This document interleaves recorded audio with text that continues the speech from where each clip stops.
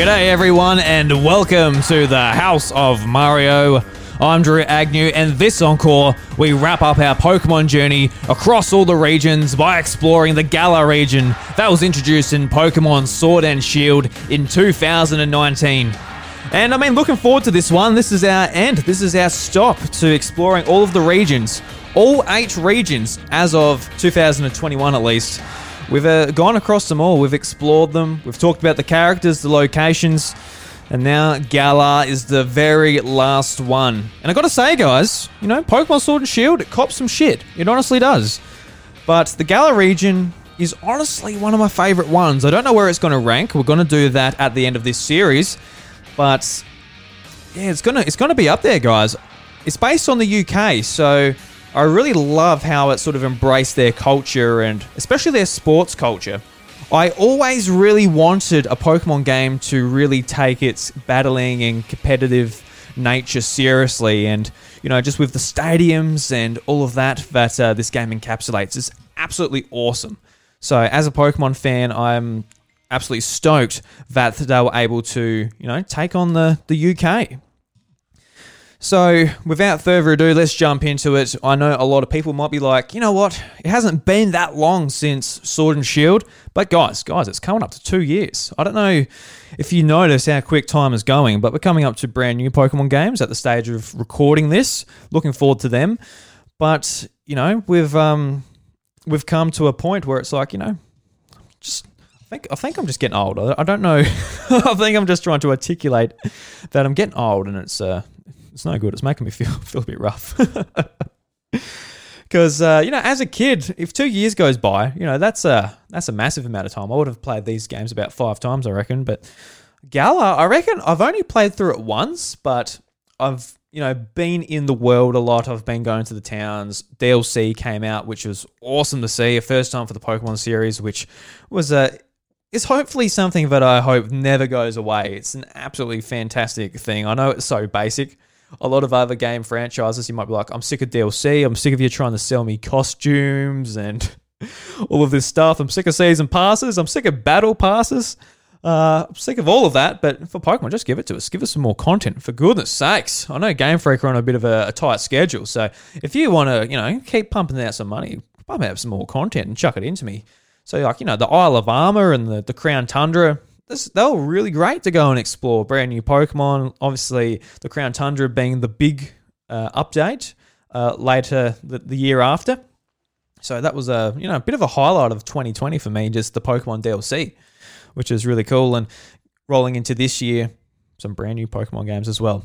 But anyway, enough of that. So let's talk a bit about the Galar region itself, a bit of context, a bit of history, all of that stuff. So Galar is based on the UK, with the region focusing heavily on the island of Great Britain. It's flipped upside down and it's being viewed from the north. So it's like looking at Britain on the real world map, but it's flipped upside down.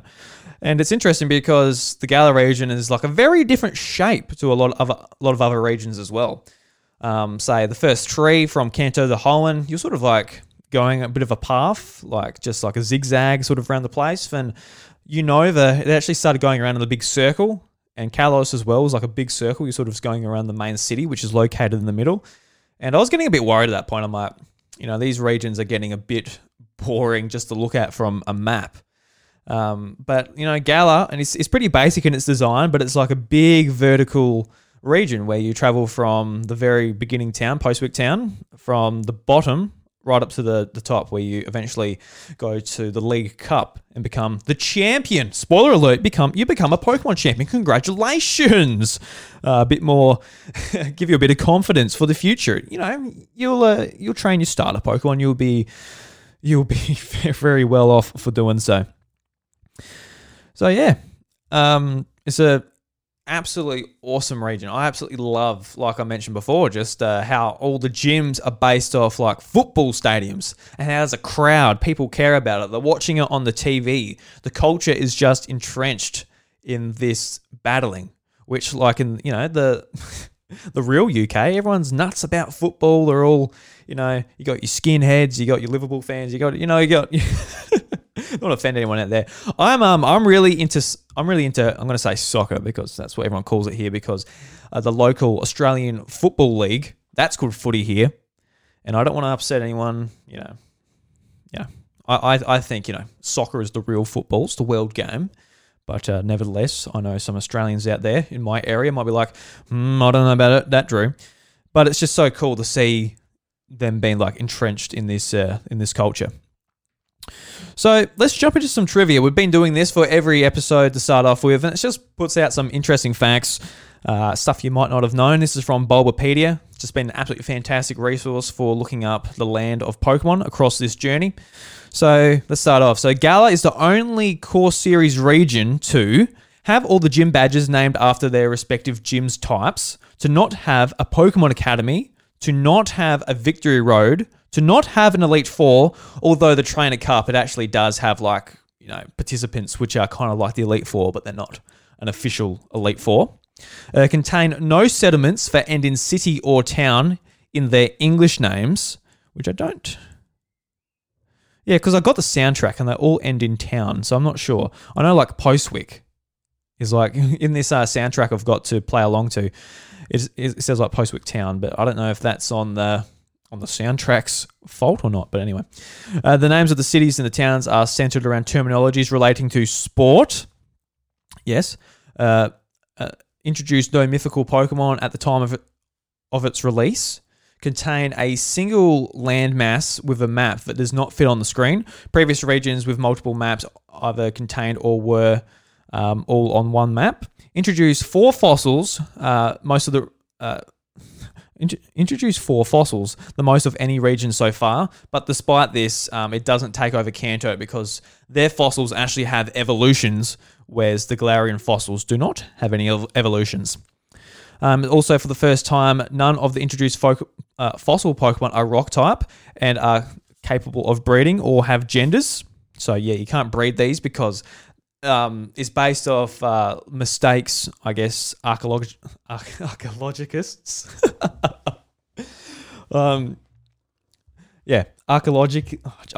get it out. Sorry guys, when I'm talking this much, some words just don't come out. But you know what I mean.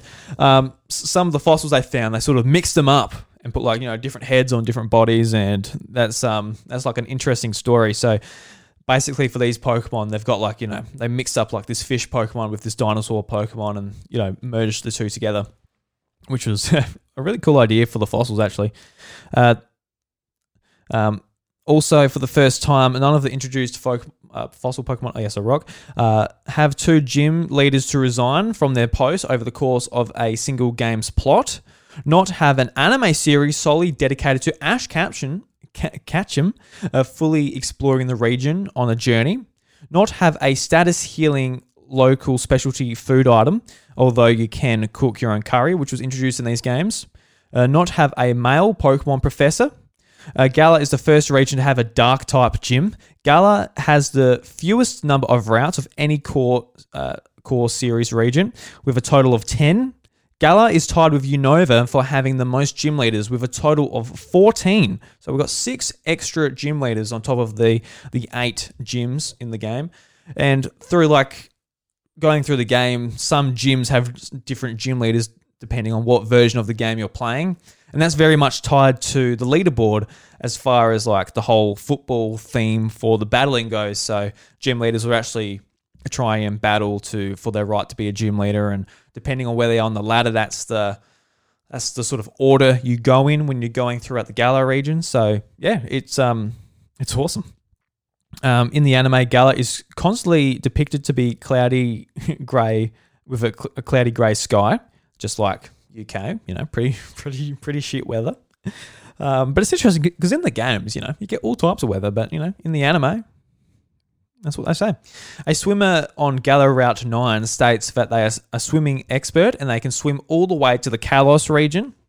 And that's interesting because Kalos is based off France. So in the real world, UK and France are divided just by one sea. So, you could swim over it if you're a very good swimmer. And yeah, so that's pretty much the trivia for that one. So let's jump into it. So one of the most important parts of any Pokemon generation is, of course, the Pokemon themselves.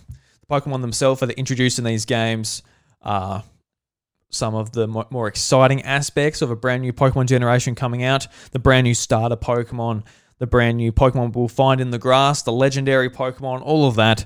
So I'm going to go over some of my favorites, not all of them, but there were 89 brand new Pokemon introduced in Pokemon Sword and Shield when they came out, including some of the legendary Pokemon that are included in the Crown Tundra as well. So let's start off with the starter Pokemon. So we've got Grookey, which is such a cute Pokemon. This is the Pokemon that I started off with, and I really, really love this Pokemon. It's a grass type. It's a monkey, which is really cool. It's got a stick, which kind of gives hints to its evolutions. We got the rumors going around back when these games were just announced, so we just knew the starter Pokemon and Zacian and Zamazenta, the legendary Pokemon on the front cover.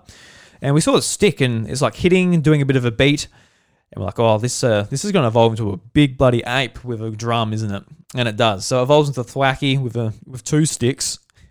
It's got like a bit of percussion going on, a bit more stuff going on. Thwackey, it's just like it's one of those middle evolutions, which is such a teenager stage where it just looks so awkward and weird. I don't know if anyone's like, oh, Thwackey, awesome.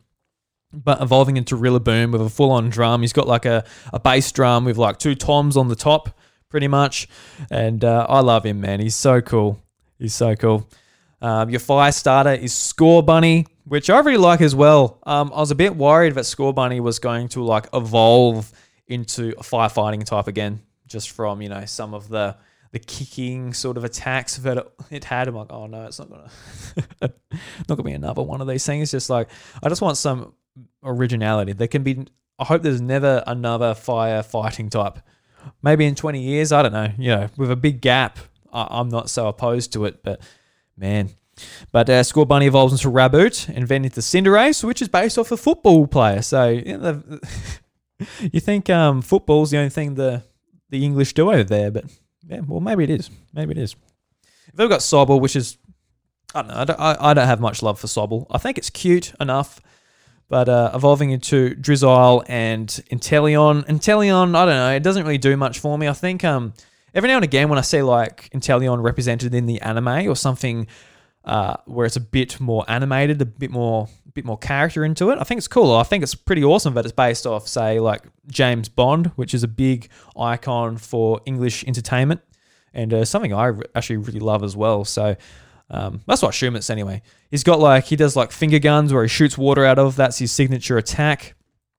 And I think it's just like a really cool concept. Just in the game, he's just really skinny and tall, and he just sort of stands there. He's not really animated enough to really understand what he's all about. But I think like in the anime, that is pretty cool. And yeah, I think he's like one of those Pokemon that will grow on me a bit more. I've had plenty of Pokemon that I'm like, oh, I hate this thing. Metadox, if you're listening to this, you know, I've said in the past, like I hate Emboar. And I hate Emboar because it comes from a very pure frustration out of like following Pokemon than just the third generation in a row. But like, all right, it's another firefighting type. You can understand where that frustration is coming from. And I can understand why you love it so much. Being Black and White is your first game, you're not bringing that baggage in with you. But don't know. Anyway, where I was going with this is just that Emboar, you know, it's grown on me. I got, you know, there was a Tepig community day in Pokemon Go, and I got to be honest, like, you know, I use a pretty good Emboar in Pokemon Go a fair bit, and just by using it and seeing it and patting it and feeding it berries and stuff, it's sort of grown on me a bit. So, you know, I'm going to say it right now. I don't hate Emboar. I don't hate him. He's good. So, you know, there's any Pokemon can be redeemed for me, pretty much, just as long as like you just need that connection with them through a game. And I don't have that with Inteleon. I've only played through with Grookey once. So, you know, maybe I need to pay my friends Scorbunny and Sobble a bit of respect and play through the game again. I've been meaning to. I actually rebought the DLC on Pokemon Shield, which I didn't play. I played through Sword. So I've been meaning to play like a big playthrough through the games, do the DLC before I finish it and all that. But I haven't yet. because at the end of the day, you know, when we do the House of Mario, I need to sort of play some other stuff instead of just playing Pokemon. Because honestly, I feel like if I didn't do a podcast, I'll just play a lot of Pokemon and Smash Brothers and just like play the same stuff again and again. You know, I want a bit more diversity than that, so it is what it is. Okay, so let's move on from the starter Pokemon, and one of my favorite Pokemon in the game is a Boltund. Really enjoyed using this Pokemon. It evolves from, what's his name again? I'll click on him here. I've got his name. Oh, Yamper, of course. So evolves from Yamper. I really love Yamper, and I love the fact that it just like evolves into like a completely different dog. It's an electric type. It's very fast. It's not that it's not particularly that good. It's never used in competitive or anything like that, but nevertheless, really like it. Another Pokemon that I used a lot in my travels was Colossal, which is an absolutely awesome Pokemon. I feel like they just missed the mark, maybe just a little bit. So it evolves from Roly-Coly and then Carkol, because like there was rumors going out when Sword and Shield was just coming in, and I was like, oh, I think the rumors were that it was going to evolve into like a steam train. I'm like, oh, that sounds so cool, because you know a lot of my love for the United Kingdom comes from my mum and her parents. My mum was from Britain. She was born in Scotland, raised in Britain, and my grandparents were, I believe, Scottish and British, and they lived in the UK for their whole lives until my mum went backpacking around Australia and met my dad and moved here. And I guess the rest was history. Had little Drewy, and yeah, my grandparents actually moved over. I was their only grandchild. My mum's sister didn't actually end up having any kids, so it was just me. And a lot of our connection, because they unfortunately they passed away when I was about 4, like really young, before I went to primary school.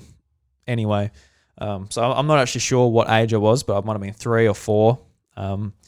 But a lot of my memories was Thomas the Tank Engine. I loved Thomas the Tank Engine, and even Pokemon. Actually, Pokemon the first movie came out, and I've got one of the only photos I've got of me and my granddad was me holding Pokemon the first movie on video right next to my granddad.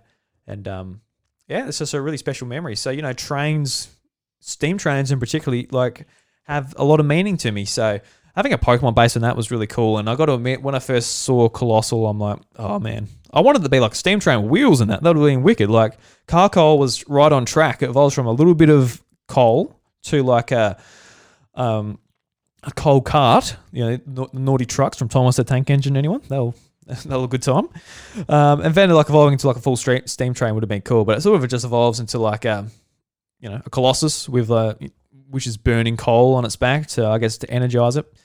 But anyway, it doesn't matter. It's still a really cool Pokemon. Grew on me through using it just because I love the idea of Carkol and Roly-Coly especially. So yeah, a lot of love goes to that Pokemon, being a rock fire type as well, and having a really interesting ability, Steam Engine, which is based off it being powered by coal, which actually boosts its stats and that depending on if it's been hit by water moves, which is pretty cool. Next one, which is one of my all-time favorite Pokemon, is Applin.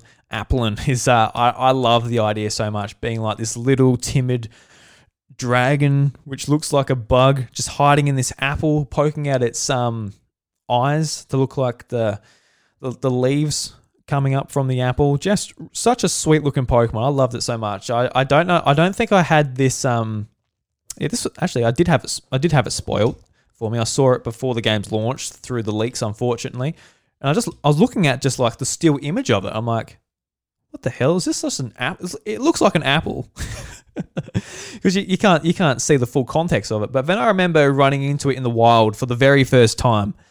And just like when the camera goes to the back and you just see like its body and its tail going into this into the apple. I'm like, that is an awesome idea.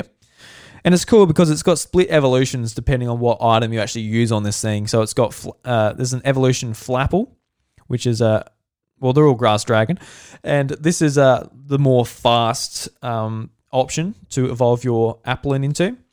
And Flapple, basically, he explodes out the apple and uses the apple as wings, which is really cool. And then you've got Appleton, which just becomes like a big apple pie. I really love it, guys. So moving on, so the Sizzlepede, who evolves to Centiskorch, seeing a fire bug Pokemon just in the typing alone is really cool, let alone just like the Centipede sort of take on Pokemon. And this was a really fun one to use going through the Galar region. Some of the Galarian evolutions. So we've got Cursula, who evolves from Galarian Corsola, sorry. And I thought this was a really smart idea as well, just like having Corsola, which is a part of the reef, become a ghost type because it's dying. Global warming. There's a bit of a message going on here from Game Freak. It evolves into Cursula, where its soul just sort of erupts out of it, which is just like, it's really eerie, but it's a cool take. So it's just a pure ghost type. You got Sirfetch'd, which is a fighting type, who evolves from Farfetch'd, which is nice to see that he got an evolution. Mr. Rhyme. Yeah, I don't know how I feel about Mr. Rhyme, but evolving from Mr. Mime becomes an ice psychic type. Pretty cool little mon. We got Dreepy, Dracloak, and Dragapult, Dragapult being the pseudo-legendary of the Galar region. And this is unreal. It's such a cool Pokemon. This is going to be one of like the top 100 Pokemon. I don't know. Have to be like a top 100 Pokemon maybe for me. I'm not sure. I haven't done a top 100 list and I never will. That sounds like a lot of work. But a Dragon Ghost type is just really interesting. How it uses like little Dreepy as its missiles in its head that it shoots out at its opponents is really cool. And then we got the legendary Pokemon, which I'll touch on a little bit later. All right. So let's talk about some of the brand new features that Generation 8 added to the games. And I think it added a lot of great things to the games, and I'm really happy that it did add them. So, start off the big ones, which is Dynamax and Gigantamax. We'll start off with Dynamax first, because they're both very similar, but Gigantamax adds a couple more things into the mix. So, Dynamax is a temporary transformation affecting Pokemon that were introduced in Generation 8. Trainers who obtain the Dynamax band are able to Dynamax their Pokemon. According to Professor Magolia, the Pokemon distorts space and changes its size while affecting the world around them. This information has another special variant known as Gigantamax. So I really enjoyed this this was their, I guess, battle gimmick for the generation, which, we started off with Mega Evolution in Gen 6. Gen 7, we got Z moves, which I think Z moves were by far the worst take on it, but you can fight me on that.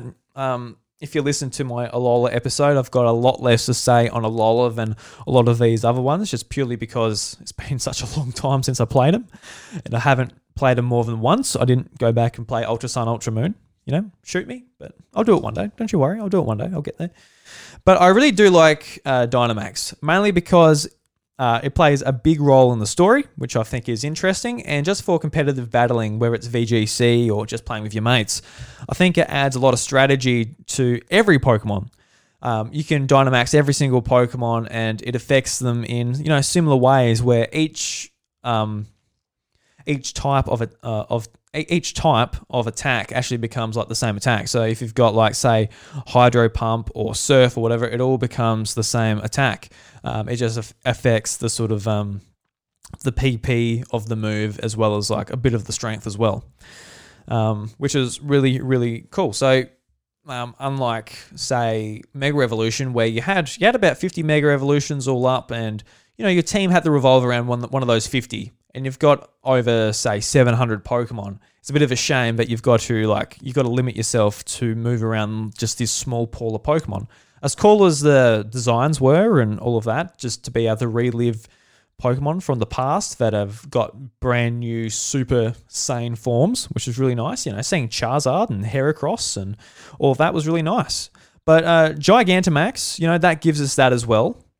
But just like the basic version of it being Dynamax, I think is really great for competitive. And I'd like to see some of this move forward. It doesn't have to be Dynamax, but just any Pokemon to be like your trump card. A lot of competitive play in Generation 8, there was Durant. Durant is not great. It's got a good ability. I think it was Hustle that a lot of people utilized in competitive play. But, it's typing being a steel bug type, say goodbye to, a fire type attack. But a lot of people were utilizing that because it was really good in Dynamax. And a lot of these Pokemon that probably wouldn't have received a Mega Evolution or a brand new form, they can be really great in Dynamax, which is really nice. And it's funny too because, talking about Gigantamax, we'll talk about that now. But Gigantamax didn't actually play as big a role in competitive play as I thought it might. Basically, it gives you the ability to use special moves that have their own sort of effects that affect battle. But a lot of the time, people just wanted sort of the standard sort of attacks that you got with Dynamax, which was actually pretty crazy to see. And we saw a lot of forms in this as well. So we got Charizard, Butterfree, Pikachu, Meowth, Machamp, Gengar, Kingler, Lapras, Eevee, Snorlax, Garbodor, Melmetal, Corviknight, Orbeetle, Dreadnought, Colossal, Flapple, Appleton, which actually those two share the same, Sandaconda, Toxtricity, Centiskorch, Hatterena, Grimmsnarl, Alcremie, Copperajah, and Duraludon, as well as some that were introduced with the DLC, with the Kanto starters and the Gen 8 starters as well as the Urshifu line, which was pretty cool, legendary Pokemon.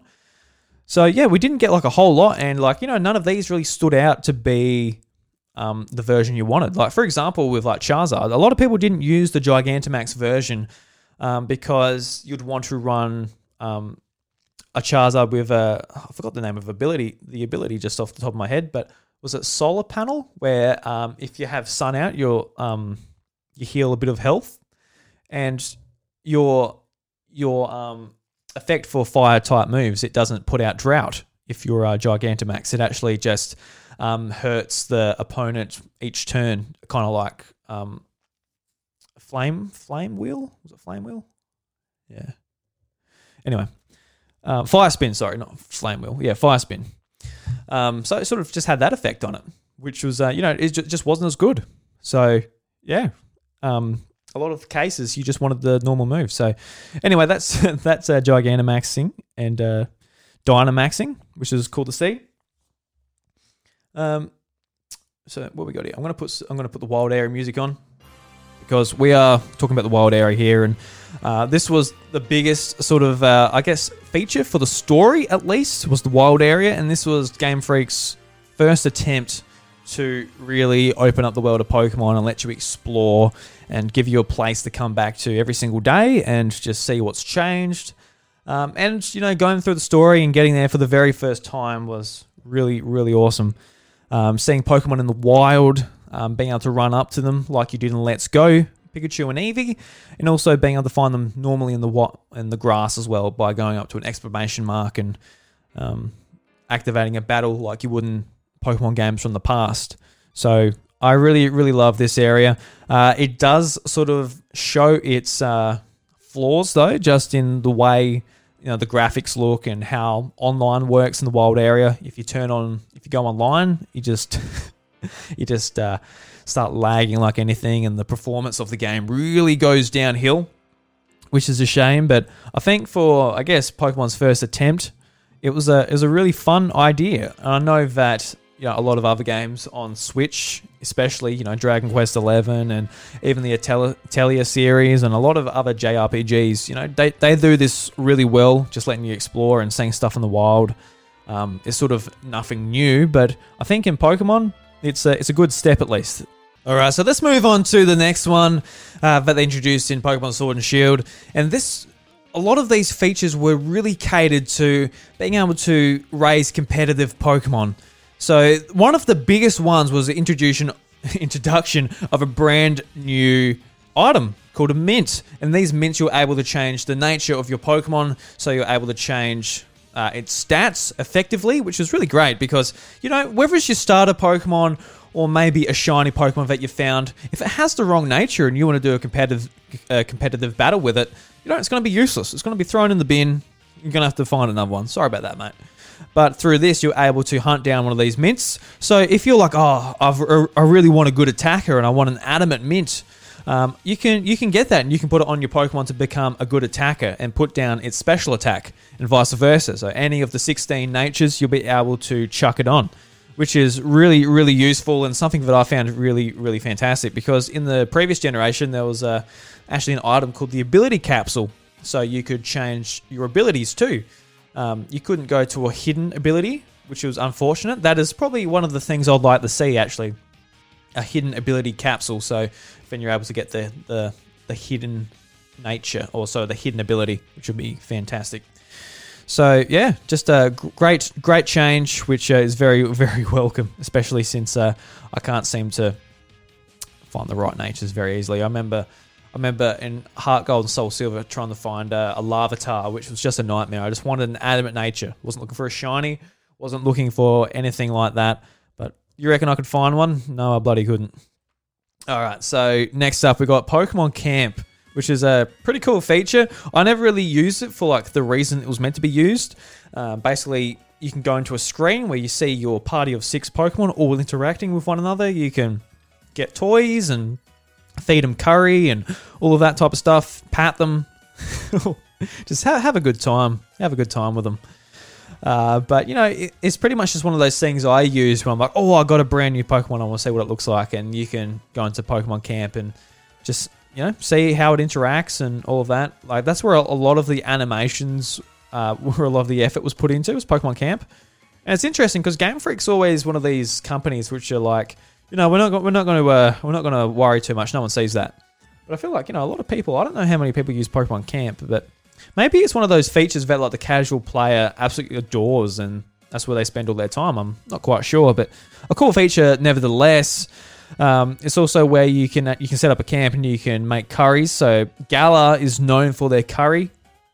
Everyone loves curries. I never got into making curry, but there was actually a curry dex where you can make all sorts of recipes and add them to your curry dex, which is pretty cool. So you got a kind of another Pokedex to complete, which is pretty neat.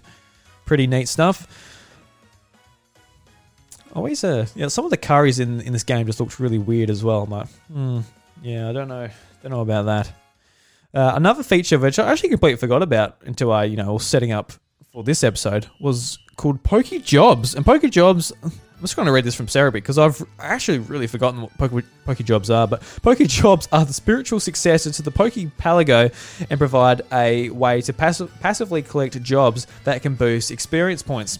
This is done at the Rotom PC in all of the Pokemon Centers. Each Pokejob can contain certain restrictions and requests, such as Pokemon who can focus on certain tasks and a certain number of Pokemon can go on an expedition. So cool. So you can send them off for like items and experience points and stuff when you're not actually doing it. So yeah, I quite enjoyed this, but like, I guess it's useful for when you're going through the story and stuff. But if anyone who's played through these games know that it's so easy to train up your Pokemon, especially when you're doing like a fair few raids and stuff and you're getting the candy and you're putting the candy into your Pokemon. Post-game, you can get level 100s in 5 minutes. Especially if you're like, you're constantly just grinding for items and stuff. So, it's not hard. For better or for worse, I think it takes a bit of like the accomplishment away from like really training up a Pokemon, but at the same time, it just lets you get on with it and actually get into the fun stuff, which is battling. But yeah, that's why Pokejobs sort of like fell away from me because I'm like, just don't need to do it. I'm sure a lot of you forgot about it as well. And of course, effort values were really easy to raise in this game. Effort values are basically the hidden stats for Pokemon. So if you want to really train up a Pokemon and have a really great competitive worth, you can EV train it. And this was something that was really hard back in the day. You would have to grind Pokemon for hours and hours. For example, in Heart Gold for my Tyranitar, I killed thousands and thousands of Goldeen because they gave out attack EV. Basically, every Goldeen you killed, you got an EV point, and 4 EV points makes up an attack stat or whatever stats you're looking to raise. So I would have killed thousands of these things and grinding very slowly. And when you actually do go up a level, it goes up for by 30 attack. You're like, wow. It's like crazy because usually you're used to just going up by the standard 2 or 3 or whatever have you. So yeah, that was pretty cool. But now you can just go and buy like all the stat altering items like, proteins and carbos and ions and that, and they put up a particular stat. And now you can just go and buy 26 of them, put them all into your Pokemon, and bam, it's all done. It's all done really quick. So that was really useful. And the breeding mechanics changed as well. So like passing on egg moves is a lot easier. You can pass them on to Pokemon that aren't from eggs, which is really great. But yeah, I don't actually use egg moves too much. And I think last year for the features I wanted to point out was just marks on wild Pokemon. So from time to time, you'll catch a Pokemon that has a certain mark on it. This mark acts like a ribbon in that it appears to be on the status screen when your Pokemon achieves a certain thing, most of which are determined on capture. So these marks just sort of randomly come up when you catch a Pokemon. You can't get them through eggs or any other methods. I believe you have to catch them. And what's cool about them is if it comes up and, for example, there's a mark called lunchtime, and it would actually say the title will be like the Peckish. And say if you got that mark on a Magikarp, it will say the Peckish. It will say go Magikarp the Peckish, which is pretty cool. So it adds a bit more personality to your Pokemon, bit more uniqueness, and you can't just add them willy-nilly as well. Marks are the one thing that they've put in to try and remain sacred, I guess. You can do whatever you want to the stats, you can change abilities, you can do all this stuff, but if you want a truly rare Pokemon, it's got to be caught and it's got to randomly have this mark. So some of these, if you put a Mark Charm on, for example, there's a Mark Charm in the game, which you get through the DLC, but for the first one here, which is a lunchtime mark, it's 1 in 50 chance, but there's other ones which are 1 in 100, and then there's others which are 1 in 1,000, which is pretty nuts stuff. So yeah, marks are cool. I know a lot of people don't care about them, but just I know for me it is worth it because Pokemon's all about collecting and having fun with it that way. All right, let's talk about the legendary Pokemon, starting off with the Pokemon that are on the box art. So my favorite one, Zacian from Pokemon Sword, is really cool. So he's the mascot of Pokemon Sword, and he's one of the hero duo, which includes Zamazenta as well.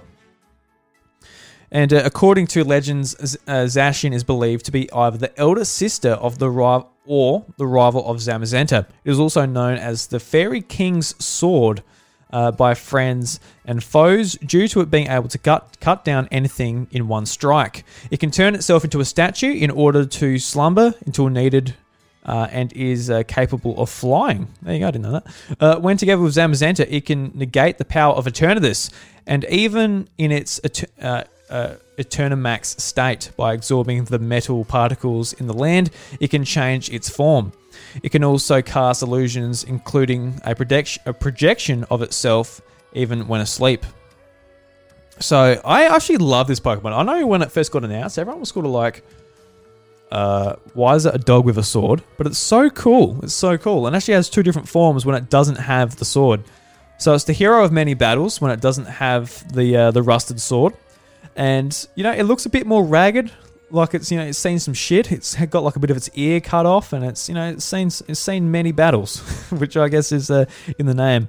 But when it's got the rusted sword, it becomes the crowned sword form, which looks a lot more, I guess, magnificent in that. And I think it's an absolutely cool Pokemon. I think it's awesome. As soon as I saw it, I'm like, that is wicked. I know a lot of people sort of might compare it to some Dark Souls boss. Not that I'm all that aware of the Dark Souls series, but I think it's just a cool little myth. So next up is Zamazenta. Zamazenta is a fighting steel type. I didn't say what Zacian was. He was a steel fairy type. So Zamazenta, he is on the Pokemon Shield box art. And the crowned shield from Zamazenta generates a set of golden armor covering the front of its body like a shield.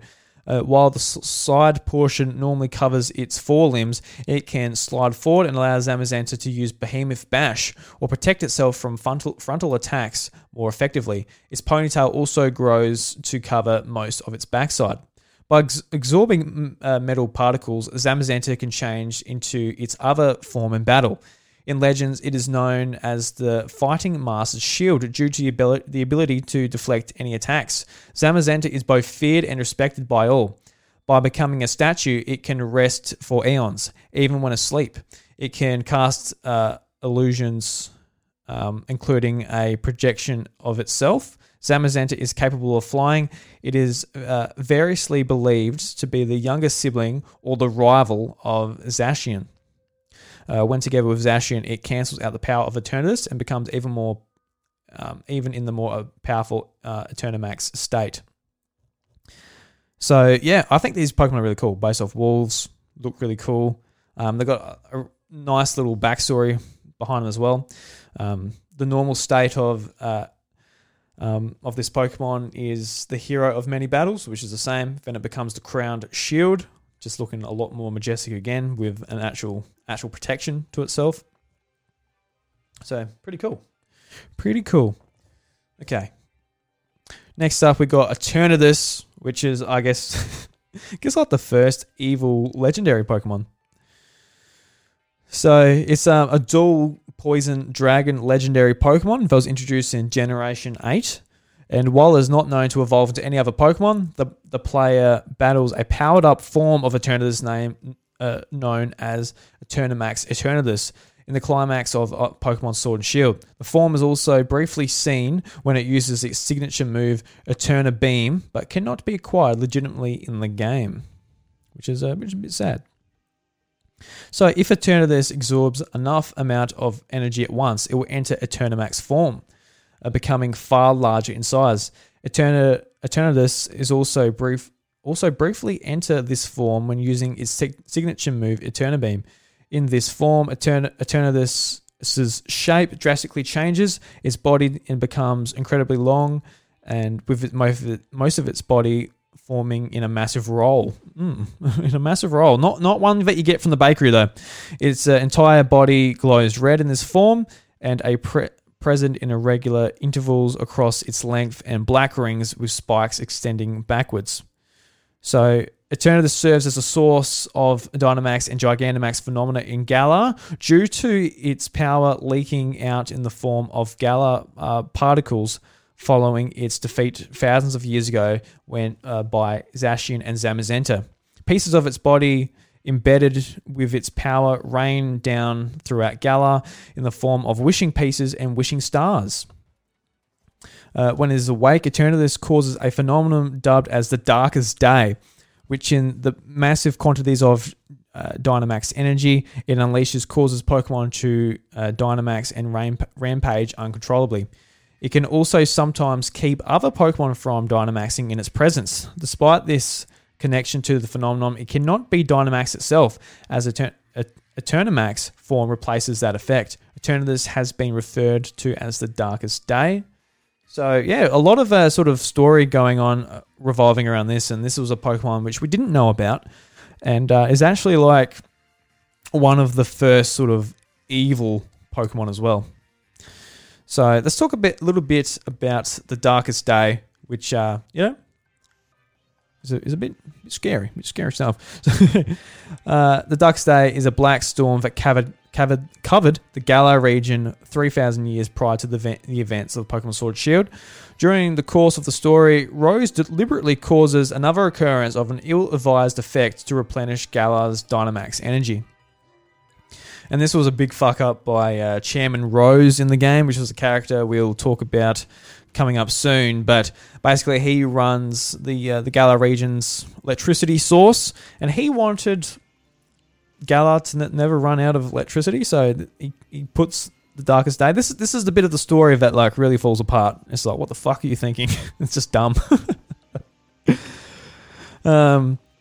But like, you know, the whole thing about Zacian Zamazenta Eternatus, this event that happened years ago, it really did keep me sort of entertained and wanting to know what happens in the rest of the game. So I'm just going to read the history section here in Bulbapedia. So 3,000 years ago, when Eternatus attempted to stay alive by absorbing Galar's energy, it caused a red light to appear. This resulted in the Darkest Day. This phenomenon was a form of black storm caused by the Pokemon to Dynamax and Gigantamax. However, they went berserk in the process, almost destroying the region. The event ended when Eternatus was defeated by Zacian and Zamazenta. In the present day, Rose aims to use Eternatus energy to bring about the second Darkest Day above Hammerlock Stadium, to avert any Dynamax energy shortage predicted to happen after 1,000 years. So that was the bit which really had us wondering, like, what the hell is happening in the story? Because Chairman Rose is like, oh, we're going to run out in energy in 1,000 years. 1,000 years. That is going to see, I don't know, like 15 generations of your family out, sir. Like, you know, you've got time. Maybe in that time you'll figure out some different power source. Like all the other regions, they've got a different power source. I'm sure you'll figure it out. So Sonia has also conducted research into the Darkest Day. She learns that the event was connected to the one Pokemon, and that the two heroes of Galar were not humans, but rather Pokemon. Rose awakens Eternatus during the time the player and Leon are about to have the championship match. However, they could not control it, so Eternatus caused the Darkest Day to happen again, affecting all the power spots in the region. When the player defeats Eternatus for the first time, it absorbs all of the energy in the Galar to achieve the Eternamax state, further speeding up the Darkest Day. The player and Hop then bring out the rusted sword and shield with hopes of stopping Eternatus. This results in Zacian and Zamazenta awakening and coming to their aid. The four work together to defeat the Eternatus in maxed raid battle before the player catches it, thus putting an end to the Darkest Day. So this is the part of the game. This is a part of the story in particular where I really do have an issue with it, where it is so silly. It's like it's not silly in a Pokemon way. It's not silly in a haha. This is a story written for kids. So you know it's not that deep, or it's pretty straightforward, and you can see the plot twist coming, because we could all see the plot twist coming when the big Chairman Rose figure was going to be the bad guy. Even if his sort of motives are like, oh look, he's putting the region first, but he's also bringing about the Darkest Day. That is not going to help anyone. So it's just really fucking weird. I don't know what they were thinking, especially like 1,000 years. Like if maybe like, oh look, we're going to run out of like a power source right now. This has been something I've been worried for the last 20 years, and today is the day. And when we run out of energy, we are fucked. Like Pokemon, they're going to die. Humans are not going to be able to feed themselves. Not going to be able to operate their machinery to, produce crops and stuff. And like it's got to happen now. And then like the player could be like plead with them, say, hey, look, we can come up with a new energy source. We don't have to rely on Dynamax energy anymore. It's just too dangerous. But no, it's like in 1,000 years, it was like, what? Because the funny bit was like the champion Leon, he was like, yeah, look, man, that's fine. We'll we'll do it. Just not right now. There's a championship match on. I've got to be there. But they're just like, no, man, no. We've got to do it right now. Which is, I don't know. Anyway, that's a bit of the story which it just falls apart for me, which is just annoying. But anyway, that's the Darkest Day covered, and the three main Pokemon. So, We got Cub Fu, which was introduced in the first DLC pack, the Isle of Armor. And it's pretty cool because it evolves into two different versions of Urshifu. One being the single strike style, the other one being the rapid strike style. One being the single strike style being the dark type, and rapid strike being the water type. And pretty cool Pokemon. Urshifu also was it was pretty much built for competitive play as well. So pretty cool to see. It's classified as it is classified as a legendary Pokemon, but I really don't see it as a legendary Pokemon. It's just since Generation 6, they've been really introducing legendary Pokemon that evolve. Because you got the pre-evolutions of Solgaleo and Lunala in Generation 7. And now technically Urshifu is a legendary Pokemon as well that has a pre-evolution. But, I'm not against that. That's pretty cool. You got brand new forms for the Reggie trio as well. You got Regieleki, which is an electric type. And you got Regidrago, which is a dragon type. These two Pokemon were introduced in the Crown Tundra. And you've got some really interesting Pokemon as well. So you got Galarister, which is a ice type Pokemon. It's like an ice horse, which it looks a little bit vanilla.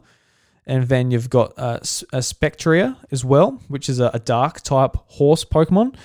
And they look like a little bit vanilla, but then you sort of find out when you go throughout the game as well, once you get into the Crown Tundra, that they actually are like that because I guess they have a form with another Pokemon called Calyrex. And Calyrex, you can actually combine with these Pokemon to become an Ice Rider form or the Shadow Rider form. So this Calyrex with this massive head and this weird limp body, and it's sort of maybe like a deer or like a goat or something like head, just sits upon it and becomes stronger. But Calyrex is interesting because it's the king Pokemon, which I guess is the king of the Crown Tundra.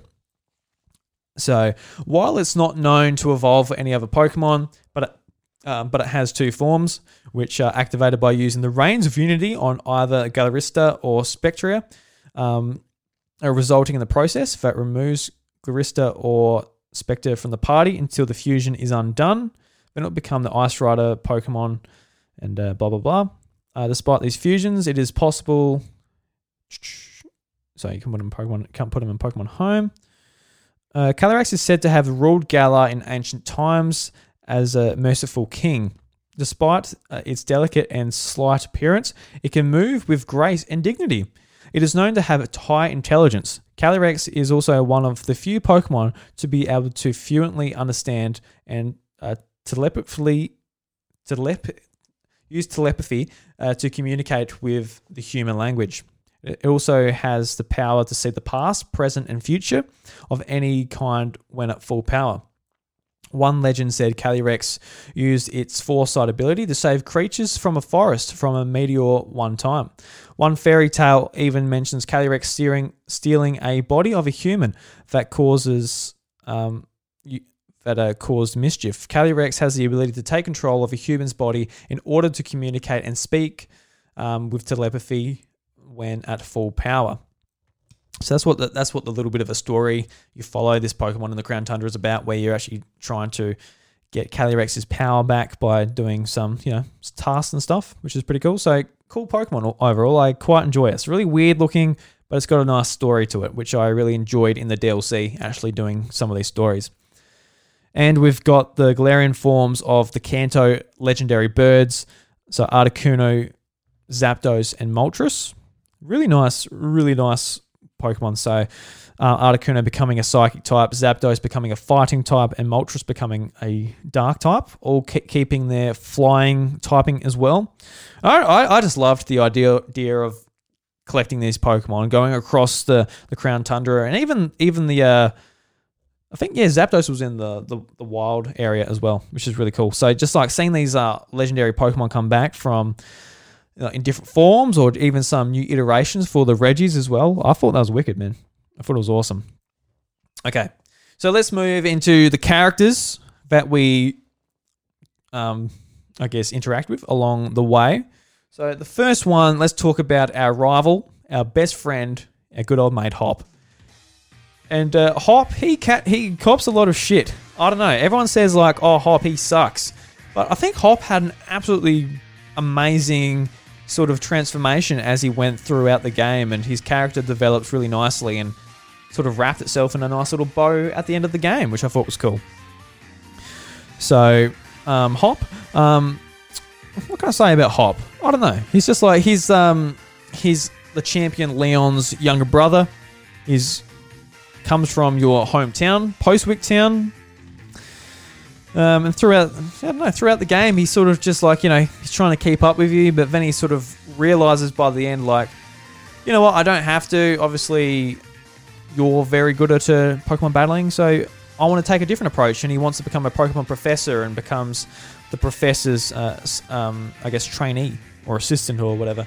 So I thought that was pretty cool. And he's also the one trainer or the one rival to actually catch another legendary Pokemon, which you have a battle with at the end of the game. And this was something that I thought was actually pretty funny, that I played Sword, so I had Zacian, and I think I one-hit Zamazenta. But apparently, if you, I don't know, any of you guys who played Shield, when you go against Zacian just I think Bryce told me, Zacian just wrecked him. Just because of its massive attack. Just oh shit, Hop. You've become really, really good. That would be embarrassing, wouldn't it? Having Hop take over you like that. Alright, let's move on to Leon. And Leon, he is the champion of the Galar region, and everyone loves him. He puts on the show for everyone. He's like the Messi, I guess, equivalent for this region. And it's just, he's just so charismatic. You look up to him. He's the one who actually gives you your starter Pokemon. So you actually get your starter Pokemon from the champion rather than the professor in this game, which is really quite awesome.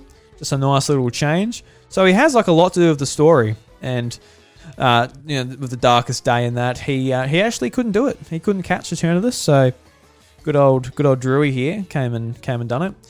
And he has his signature Pokemon, that is Charizard, which is, it's a bit redundant. I don't know. Charizard at this point, I get it. We all love Charizard.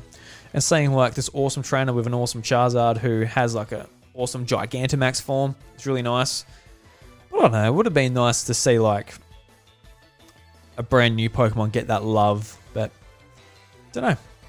I guess if it was a brand new Pokemon that got that love, then it might feel a bit more weird using that Pokemon.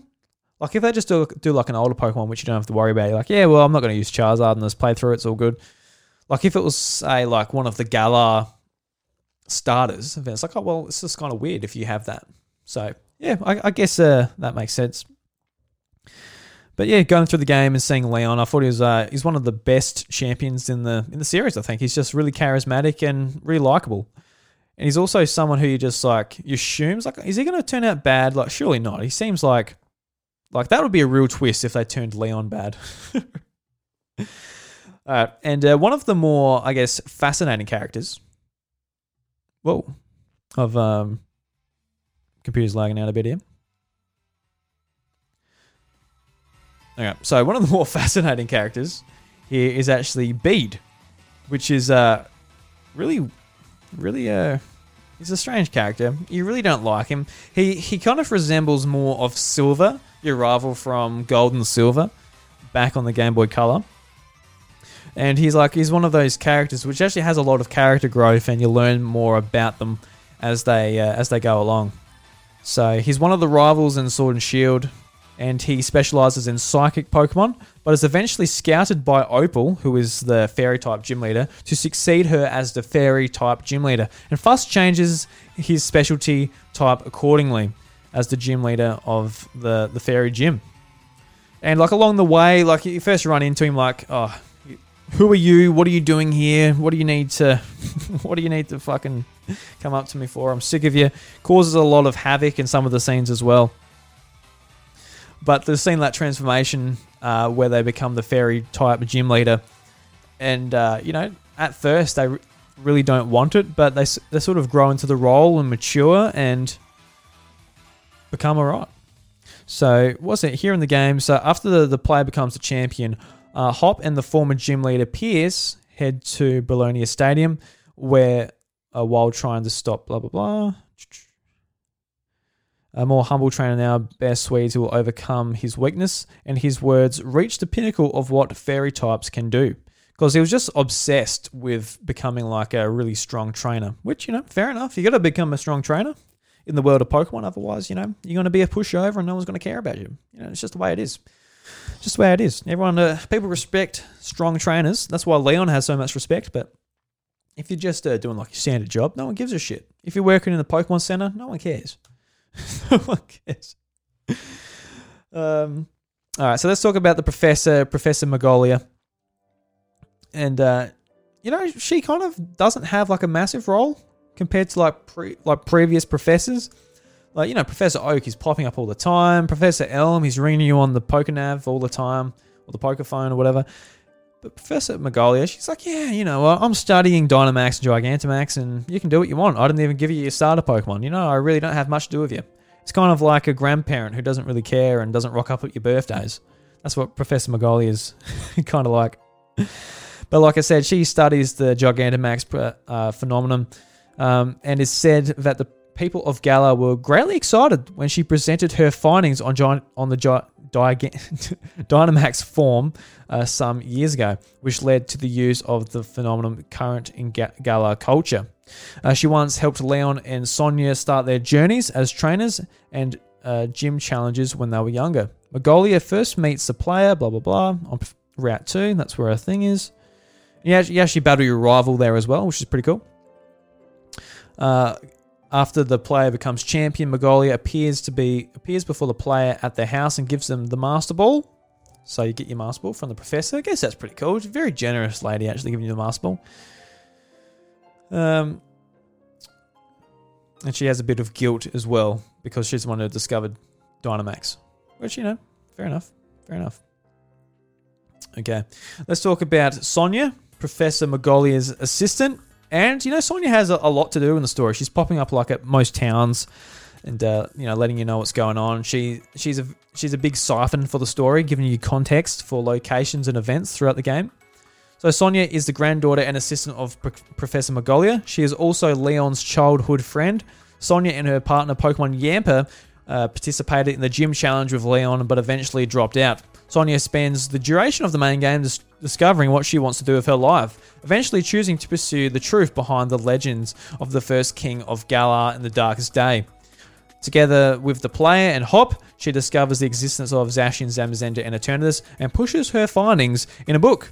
A feat that helps her be recognised as a professor, just like her grandmother. So, cool. Cool stuff. So yeah, Sonia. She's a great character. I love her theme. I'll put it up a bit louder for you. So you actually do hear this theme a fair bit as you're going throughout the game. So cool. Cool character. Cool character. I love all the characters, to be honest. Alright, let's move on to another really interesting character. Another one of your rivals. So this is Marnie. And Marnie is one of the rival characters of Pokemon Sword and Shield. The others being Hop and Bead. She specializes in Dark-type Pokemon. She eventually replaces her older brother Piers as the gym leader of her hometown Spike Move, yeah. As the Spike Move gym leader, she gives the Dark Badge to trainers who defeat her.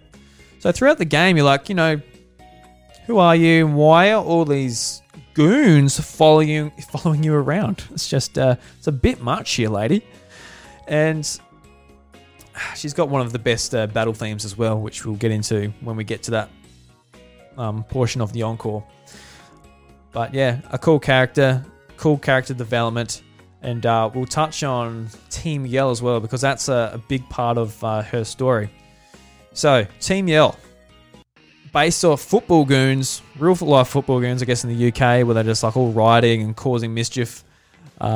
They're rooting for Marnie. They want her to win all battles, and they just, they're a pain in the ass. They get in the way. They're kind of like Team Skull from the Alola region.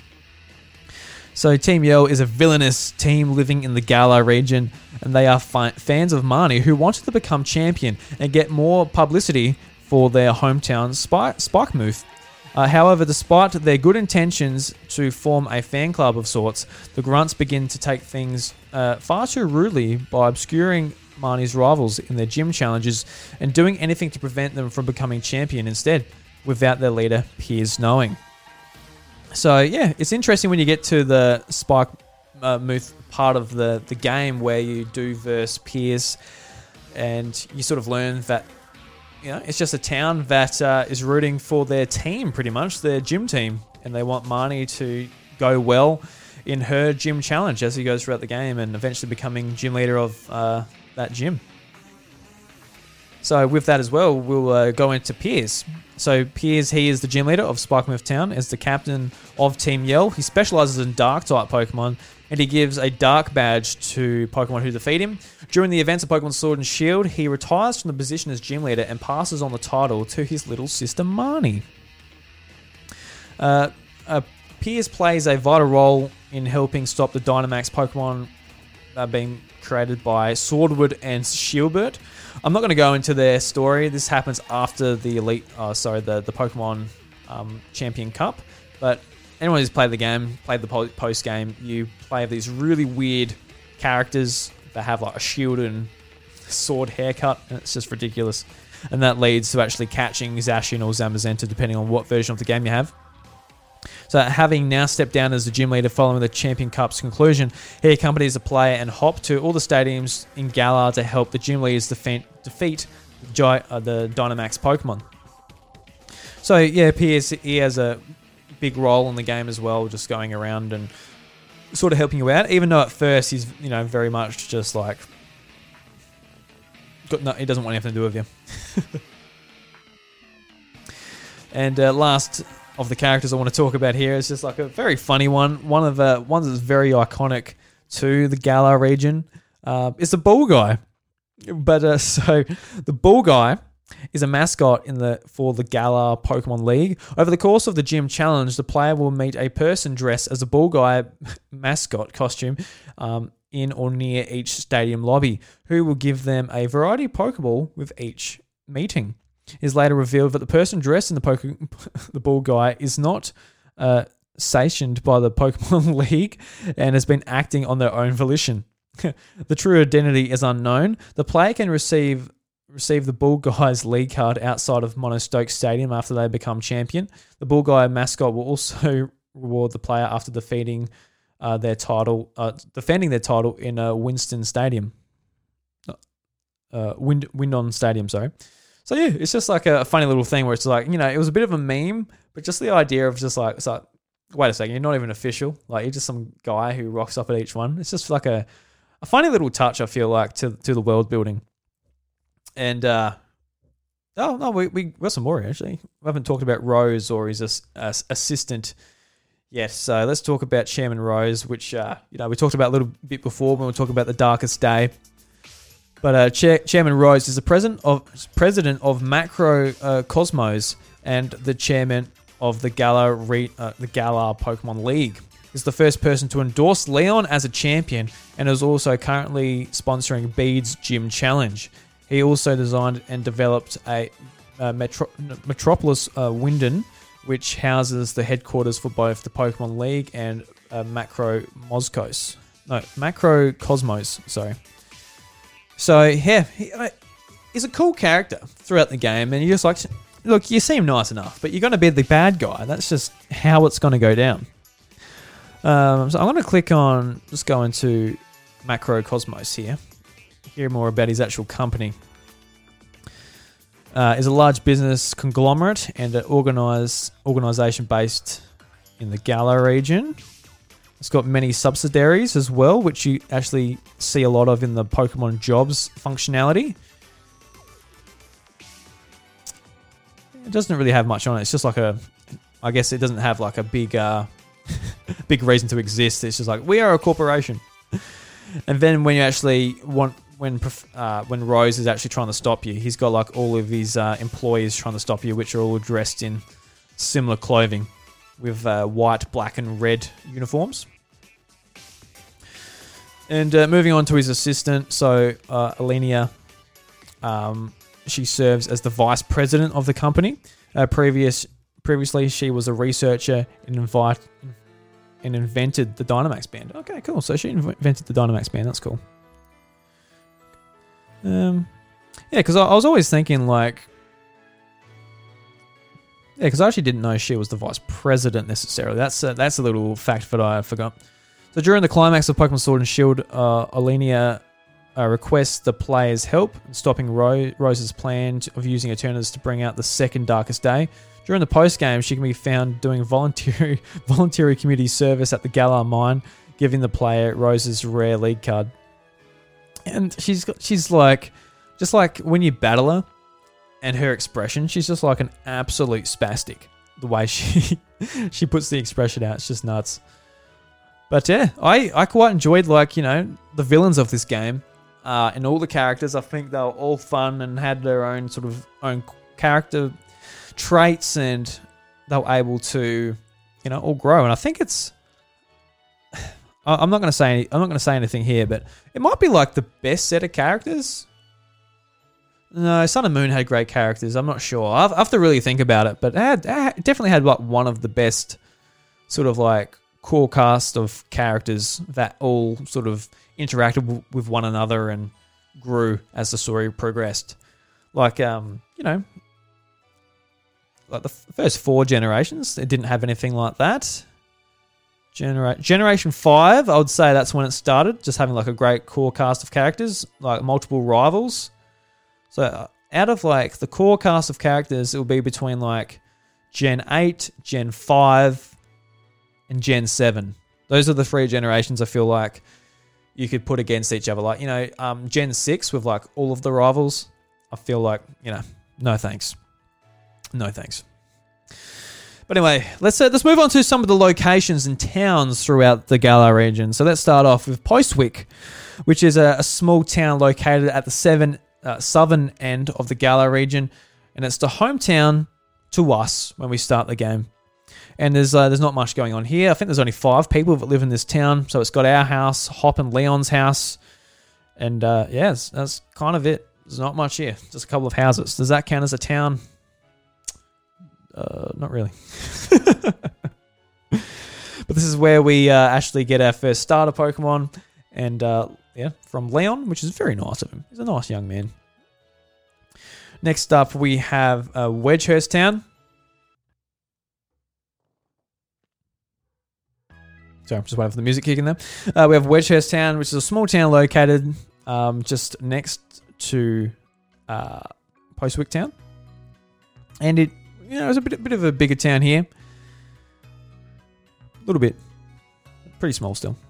But this is the first place where you go through Route 1, and I remember experiencing the game for the first time, and say, oh look, there's Pokemon in the wild, you can go up to them and all that, and then all right, I need to heal my Pokemon. So then that's when you have you go to your first Pokemon Center, especially when you come out of the Slumbering Weald, which is pretty cool. And apart from that, there's not too much here. There's some clothing shops, which is cool. I really liked the dressing up feature in these games. I really enjoyed it. I played as a female character, and I put cool boots and jeans and nice jackets on my character. Looked nice and cool. So the slogan for this town is a farming town since the days of old, where people and their Pokemon live in close harmony. And that sounds like a lot of the towns. Because a lot of these beginner towns are hey, we're a sleepy town that loves life.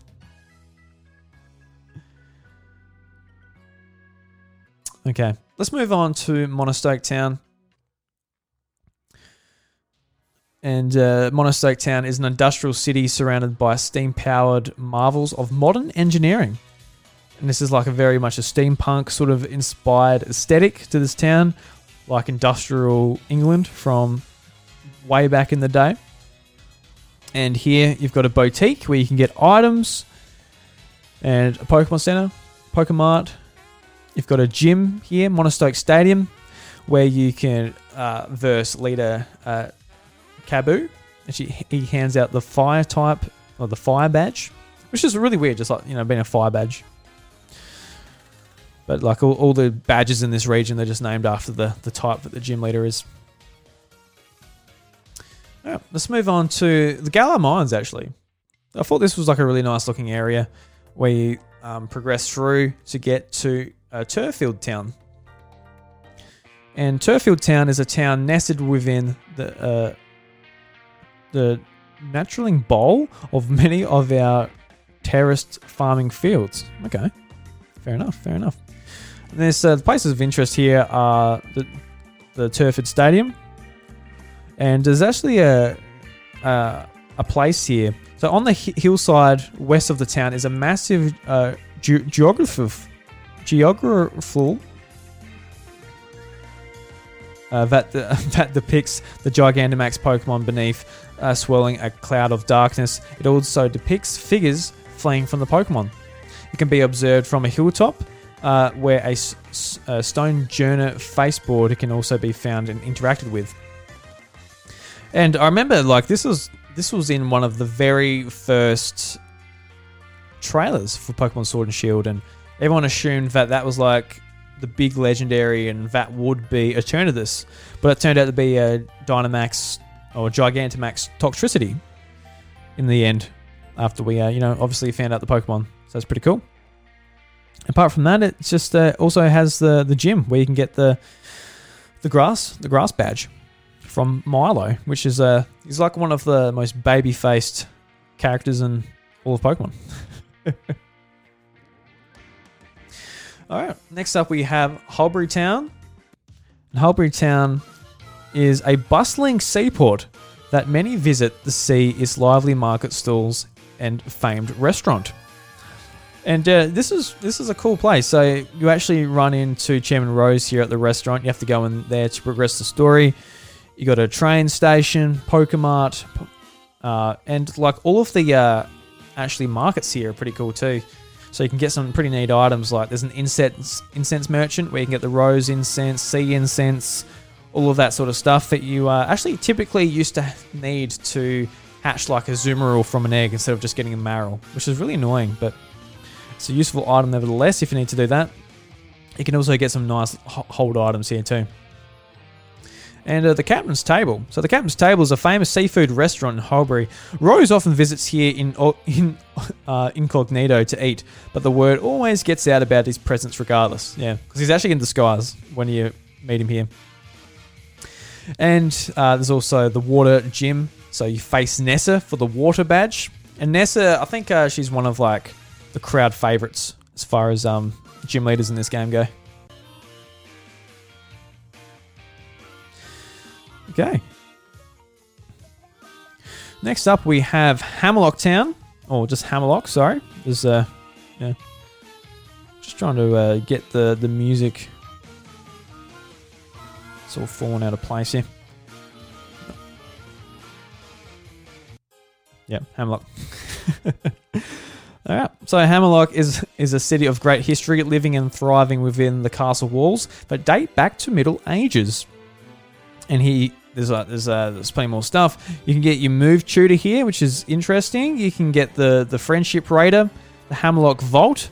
That is a building located in the west side of the city and is supervised by Aurelian, who is the gym leader.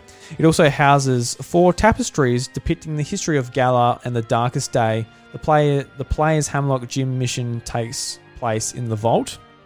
There's the Battle Cafe, and yeah, that's pretty much it, apart from Hammerlock Stadium, where you go and do the gym battle. All right, moving on to Slowanside. This is cool music. Slowanside, it's actually one of those places I actually really love going to as well, just like for its aesthetics. So a vibrant town that has grown up around an ancient mural tucked away in the mountains. And this is where you sort of learn more about the Darkest Day. There's a big mural there. There's the stadium where you get the fighting badge if you defeat B. But there's also a ghost gym with Alistair, if depending on what version of the game you're playing. The mural. So at the northest point of the town, with up 2 flights of stairs is a colourful recreation of an ancient mural covered by a large stone wall. During the game's story, Bede attempts to destroy the mural to find wishing stars, causing it to collapse. The mural's collapse reveals a hidden chamber and contains statues of Zacian Zamazenta and the 2 kings of ancient Galar. It's got a bargain shop there as well, which it actually kept me coming back to this town every day. So every day there's something different that the shopkeeper might offer you, and they actually give you hints for what might be coming the next day as well. So you'll be able to get like battle items such as a black belt, black glasses, black sludge, like charcoal chip pot or a cracked pot to evolve a particular Pokemon. Magnets, and also like protectors, Razor Claw, Reaper Cloth to evolve other certain Pokemon as well. So yeah, a cool little town. I enjoyed coming to this every single day to see what they give me until I eventually didn't need anything because I was just so rich with items. Alright. And Glimwood Tangle, actually. This is a place just near the town. That near the town I'm going to talk about. Was it Ballerina? Ballerina town. Yeah. I'm just like, yeah. Yeah. Oh, let's move on to there. So Glimwood Tangle, though, like this location, particularly in this part of the game, is one of the most beautiful parts of the game. Like, Sword and Shield in the wild area and stuff. The graphics, they look a bit rough, but especially in like these bits in the Glimwood Tangle and the town, it's just like with the lights and all the fairy sort of mood going on. It looks absolutely awesome. So let's move on from there. Go to Ballonia.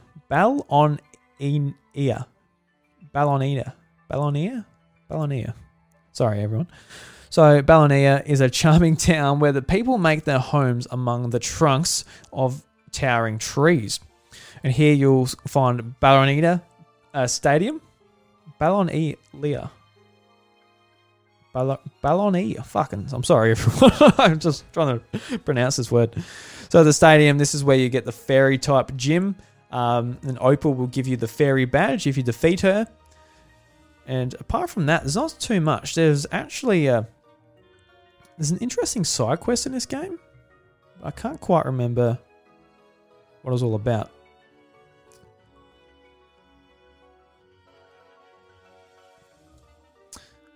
Yeah, I think there was like I can't quite remember, sorry. But like, yeah, I just remember like talking to all the people in this area and, they all had interesting stuff to say, but my bit on Bulbapedia does not have any information about it. But it is what it is. Alright, let's move on to Chichester. And Chichester comprises the slogan for this is buildings from an age long gone still stand about streaming hot springs that cover the town. And it's like within like the snow portion of the game. And yeah, it's just like, this is actually another area that looks really nice, especially at night time. There's, it was in one of the first trailers for Sword and Shield as well. Now I think about it, they're showing all the nice looking areas. And like just all the lights on the snow and all that. It looks really great. So in this area, you'll be able to find Chichester Stadium. And this place actually has 2 gym leaders. So you might verse Gordy if you have Pokemon Sword. He's a rock specialist. You'll be able to get the rock badge. Or you'll be able to verse Melanie, who's an ice type specialist. And you'll get the ice badge if you beat her. So pretty cool. I verse Gordy, which is actually kind of weird because you come to a snow town. It's like, oh, I'm a rock gym leader. Don't know. So yeah, I'll get the verse Melanie one day when I get to play the game. Or play Shield again. Apart from that, there's not a whole lot here. There's a hair salon where you'll be able to like change your hair, which is cool. There's the Hero's Bath, which is like one of the more prominent areas within the town.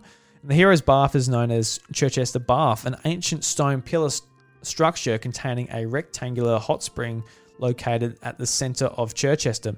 According to legend, the two heroes who saved Galar from the darkest day bathed in the hero's bath to heal and rest. There's the move tutor. There's also a big hotel as well, where you'll be able to verse certain, people. There's also like members from Game Freak in these hotel rooms you can go and verse.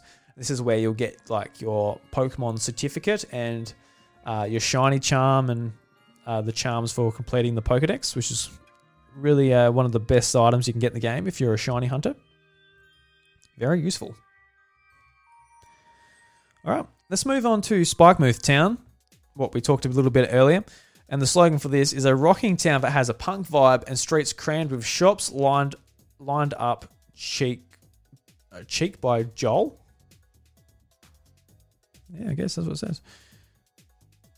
So yeah, lots of shops. But when you get here, it's pretty much just like all run down, not much to do.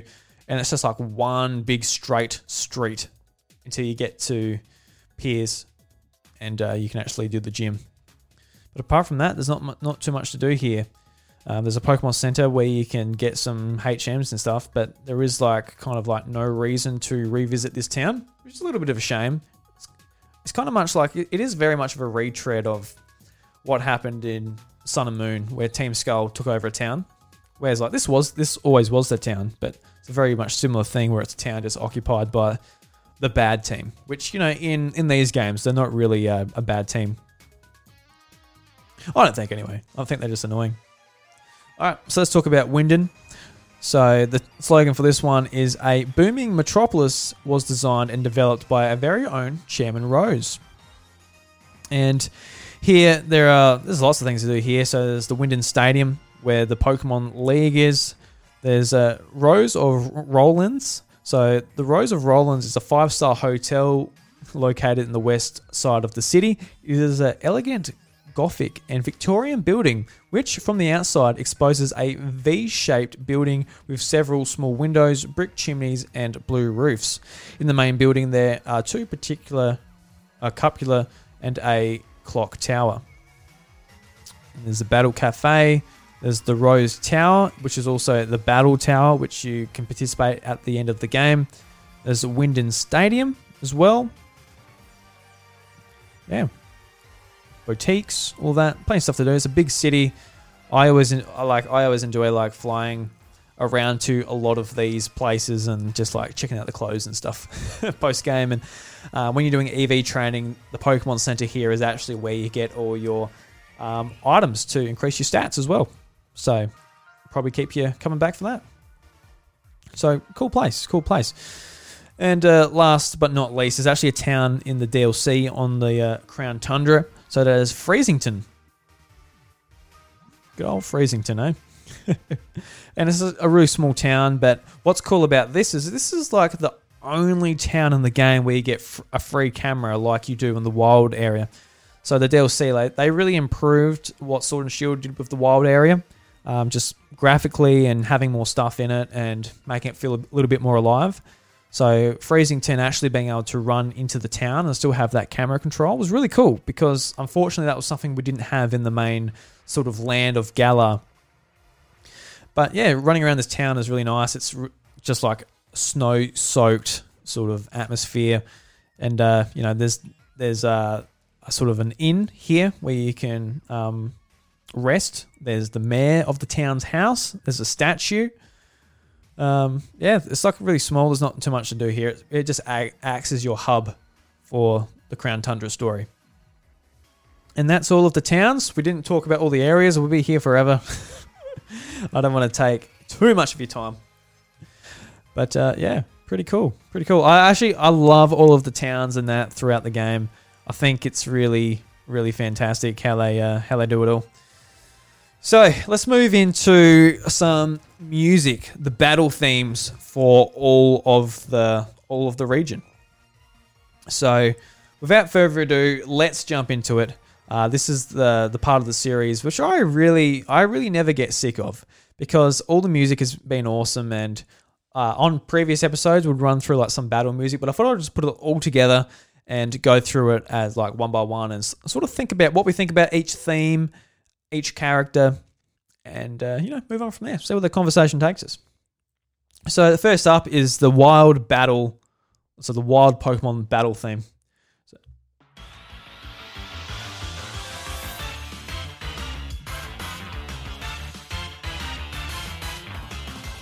And when I first heard this at E3, I was kind of like, yeah, I don't know about that. Because like the bit at the start could be annoying, but I've come around and I like it quite a bit. It's definitely not my favorite, like wild Pokemon battle theme, but it's fun nevertheless.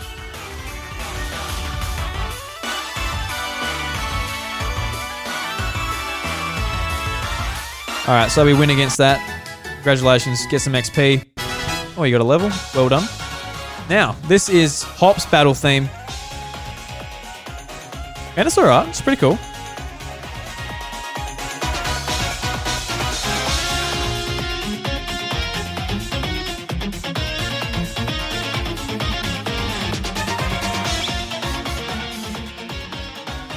Once again, it's not my favourite music in the game, but it's good enough. It sort of captures Hop's charismatic personality and keeps us entertained.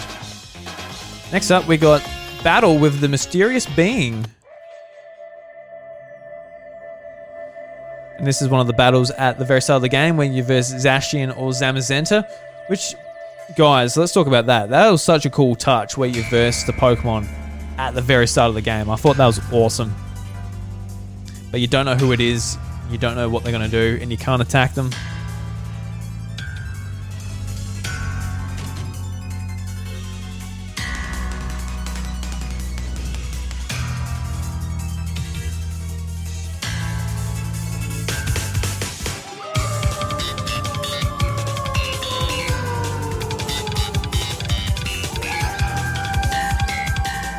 I just love like the music when it's got like the wolf howls in there. It sounds awesome. Alright, so let's move on to the battle trainer music.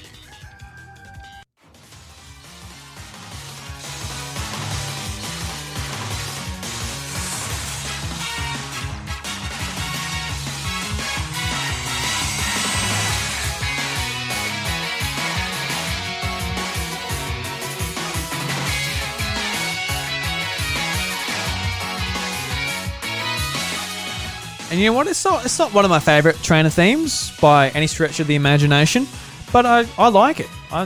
It's fine. It does the job. I don't know if it's going to be on any of you guys like top sort of battle themes, but it's cool nevertheless. See, like usually like the wild Pokemon theme and the battle theme from trainers, I actually really like, but this time around, man, they're good, but they're not awesome.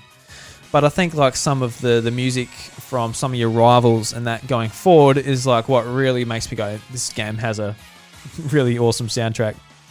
So this is probably the one you've heard the most if you've been playing a lot of post game. Moving on to Battle Max Raid. So you would have heard this a lot.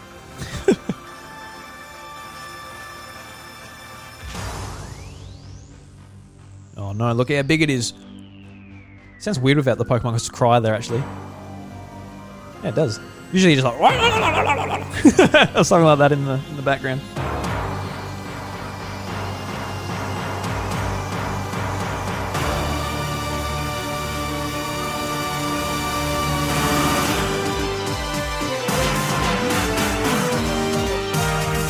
And this is the part when the Solrock just keeps using really bad moves and you lose the match. Like, oh, for fuck's sakes, man. All right, let's move on to the Team Yell battle theme.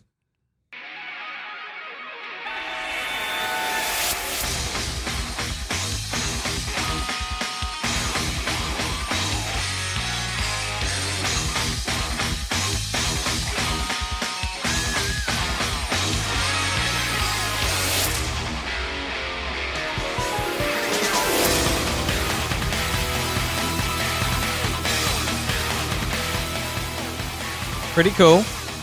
Still not my favorite one yet. Let's move on to Bede's battle theme.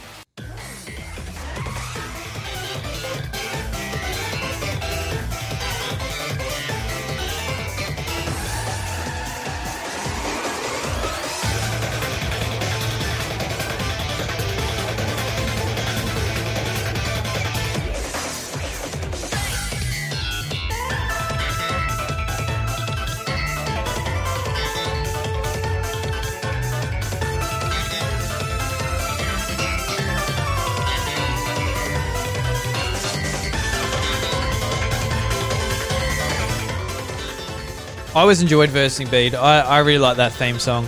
Still not my favourite yet, though. I reckon the best in the game is the one we can actually find in the gyms. So let's enter the gym, everyone.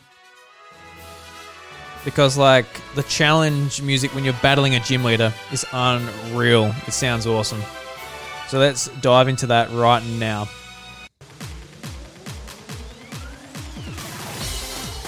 So we're coming up to the gym leader. I should press on the wrong one. Here's the battle music.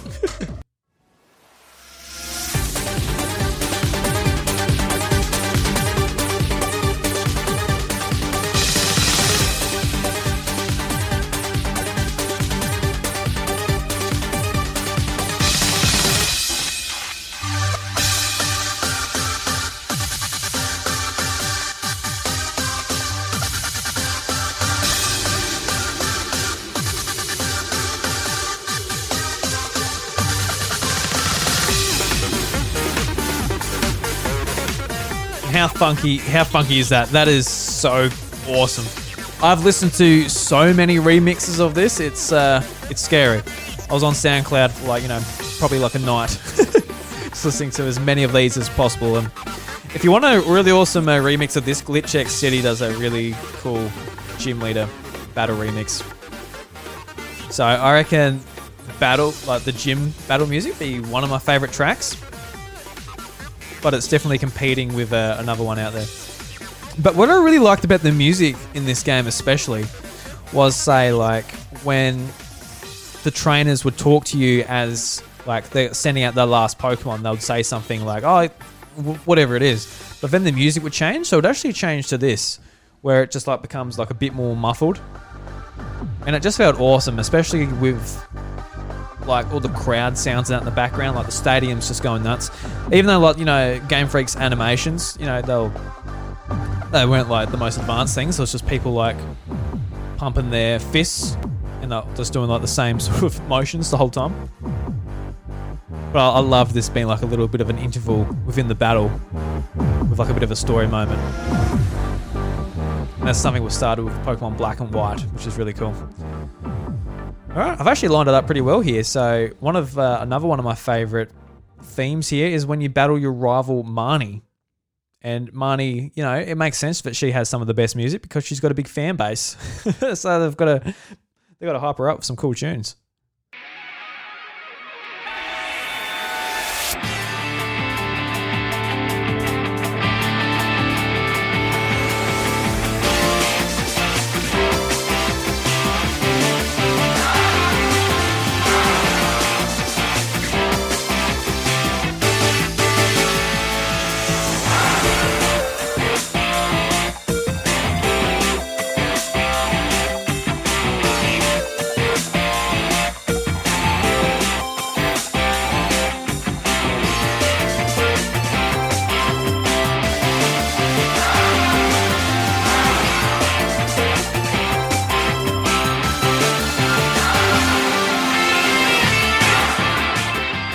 Yeah, man, I love that. And that's another one. I think I've saved that many remixes of the Marnie battle theme as well.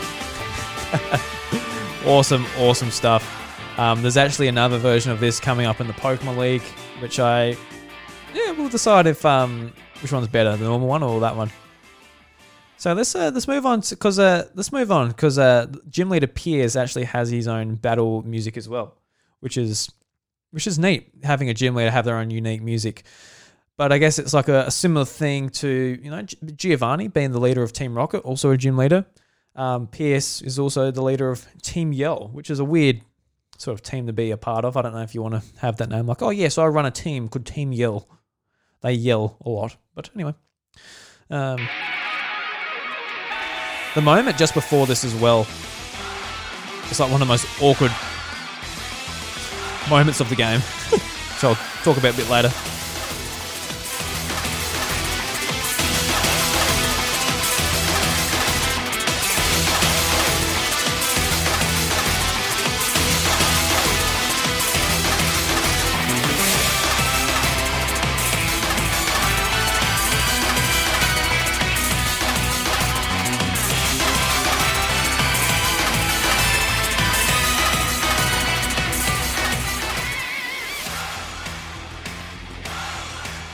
Yeah, so just before this this battle here, there's actually a moment where Pierce is singing, and obviously with Pokemon there's no voice acting, so it's just like text and moving mouth, and it's one of the most awkward sort of moments of the game.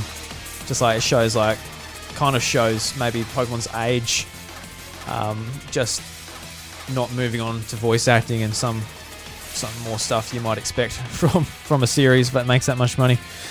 But anyway, it is what it is. So let's take a bit of a break here. So we're about to move on to music from the Pokemon League Cup, but I've also got some battle music from the DLCs that we'll put out. And the DLC, we don't have like too much. There's like,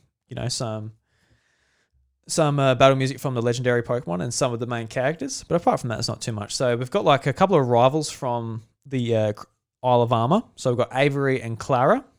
And they're basically two rivals you have, depending on what version of the game you have. And it doesn't really do too much for me, but they're pretty like quirky characters. So the music sort of resembles that, it's being really quirky and weird.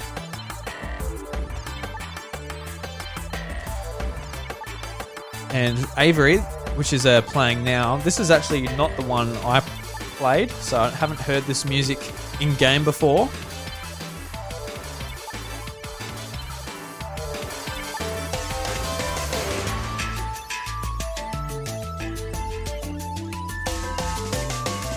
Pretty cool though.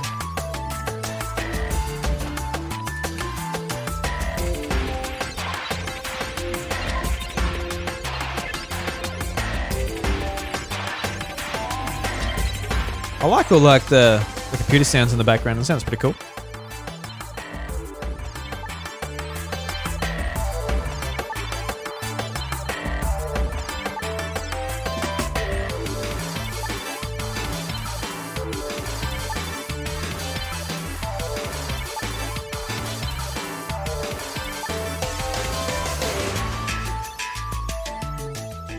Yeah, I quite like that. That's a nice little cool little beat there. I love the drums in it as well.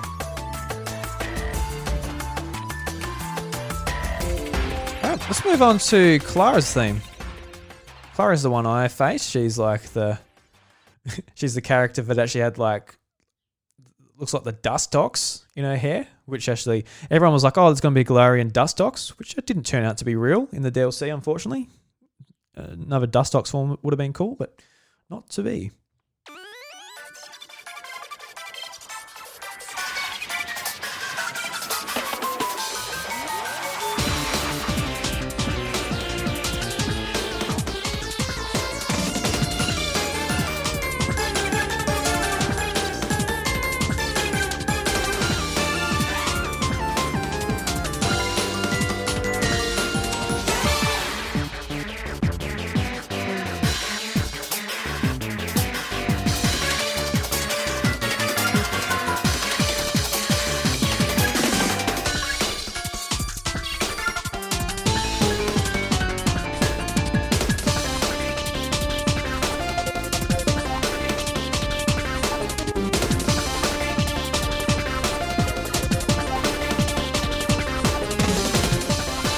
Yeah, I like it. Cool. Next up, we have a battle with Mustard. This is the first time you battle him. Pretty funky. They got the trumpet from Hoenn in there.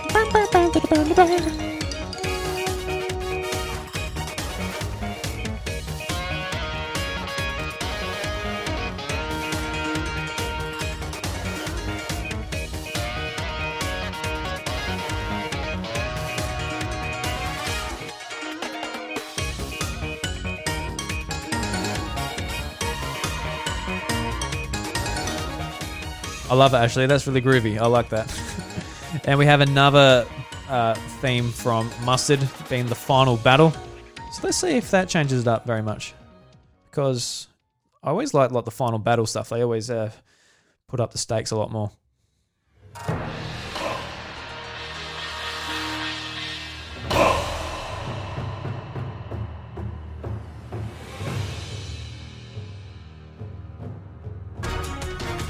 Ooh. Fighting mustard, got to beat him, gotta kill his cub foo.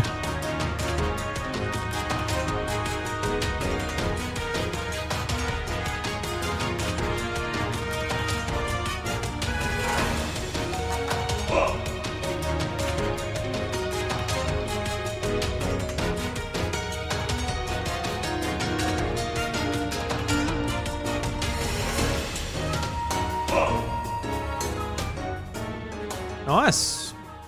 Now let's move on to the Crown Tundra music. So this is a battle with Peony, who was actually a relative to Chairman Rose. Brothers, I believe. Yeah. So this is a battle with him.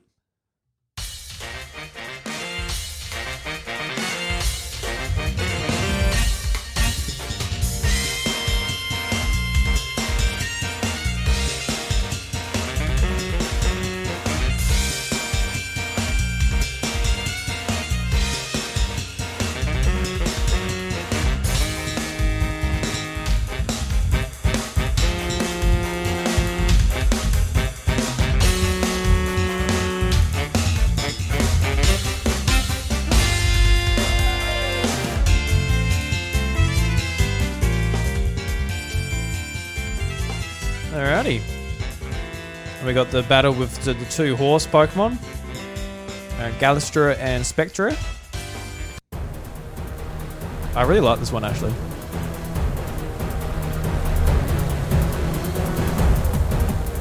Just like when it gets into all this doom, doom, doom.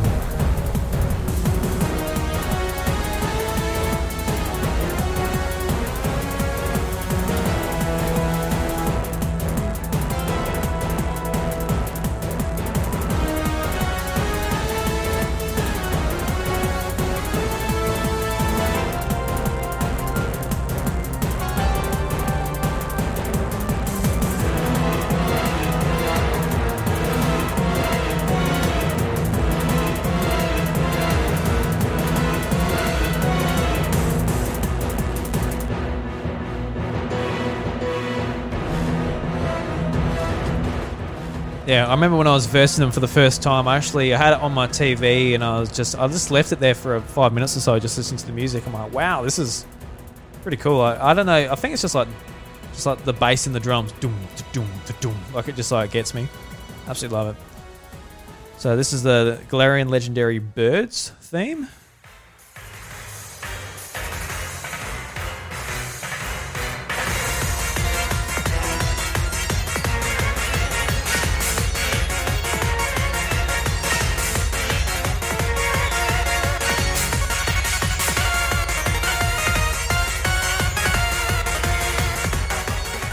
Cool. Sounds cool. I don't know if I'd like listen to it by itself, but very nice. And now we have the battle with the Legendary Titans, which are the brand new Reggie Pokemon, Regieleki and Regidrago, which is the same.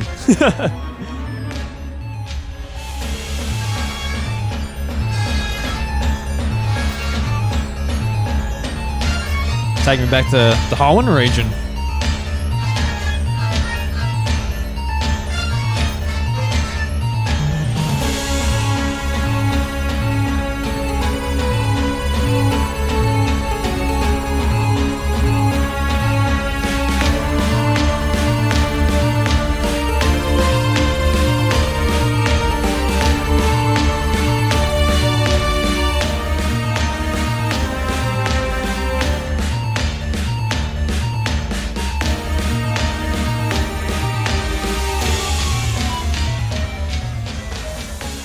That is a very nostalgic theme, actually.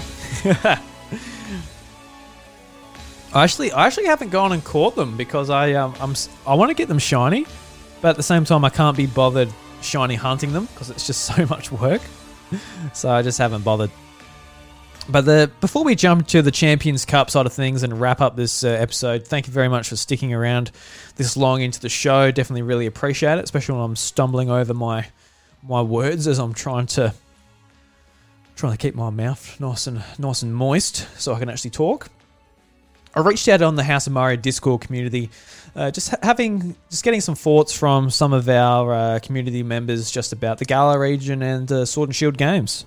So the first one is from Eggmod, who is a fantastic podcaster over on the Blowing Cartridges podcast, Zach, as he is known in the real world. So Zach says, Galar, you'll probably go down as the most controversial region in history, and for completely understandable reasons. A lot of hope was going to Generation 8 as the first spin-off Pokemon RPGs coming out on a home console. To be clear, the GameCube games are spin-offs from my perspective. Yes, they are, because they are not by Game Freak and they're a bit more wacky. But going on, people were hoping for stunning visuals and more open world and more things to do, and well, we didn't quite get that. While I certainly felt disappointed at the whole Dexgate situation, as someone that always appreciated having choice to use any Pokemon in the game, I understood the challenge this presents on developers, and did ultimately enjoy my experience with the game. The story was certainly a bit rushed, but I felt engaged and motivated to keep progressing, seeing more of the world and, more importantly, the new Pokemon. I think Galar really shines with some of the Pokemon designs. I think the Gigantamax Dynamax was a fantastic new feature that was much better than Z-moves. I think lore-wise I prefer Mega Evolutions, but mechanically the idea of locking the feature to specific battles was smart, as it made those milestone battles way more exciting compared to those, say, in X and Y, where I Mega Evolved when I was fighting even at the most minuscule of trainers. DLC, I think, was fantastic. I much preferred the journey both packs presented, and exploring the new open worlds was quite fun. I think going forward, I want them to stick to DLC to avoid third versions, and I hope they continue to tell more Pokemon stories that aren't based around the Pokemon League or gym leaders such as this.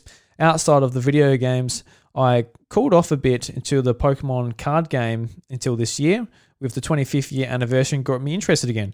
It sucks to see the increased scalping and inflation of the cards though. I also jumped back into the anime for a little while and watched Pokemon Journeys. I haven't watched much of the anime since Hoenn, and it was pretty good. It was weird to see an anime series not focused on the new region of Pokemon, but instead more about exploring the world and various regions that have clearly inspired by Pokemon Go. So yeah, I mean, I pretty much agree with all that. Like, the story, especially near the end, you're just sort of like, what were you thinking? But I've sort of touched on what my thoughts were. But I think mine and Zach's line up pretty well with one another. And another member of our community, the lovely Delphino Durians, she says they could have done a lot more with the bead. Bead, the fairy gym. Sorry, what she said here. They could have done a lot more with bead. Full stop. Gotcha. The fairy gym colors literally match the trans flag, but it's too much of a risk to release the game internationally with a trans character in it. Also, Marnie did not do a lot either besides look cute. Yeah, I mean, Marnie, I guess she should have just she went throughout the gym challenge and then she took over her brother as the gym leader. I don't know. She didn't have as much character growth as a lot of the other characters or the other rivals in particular.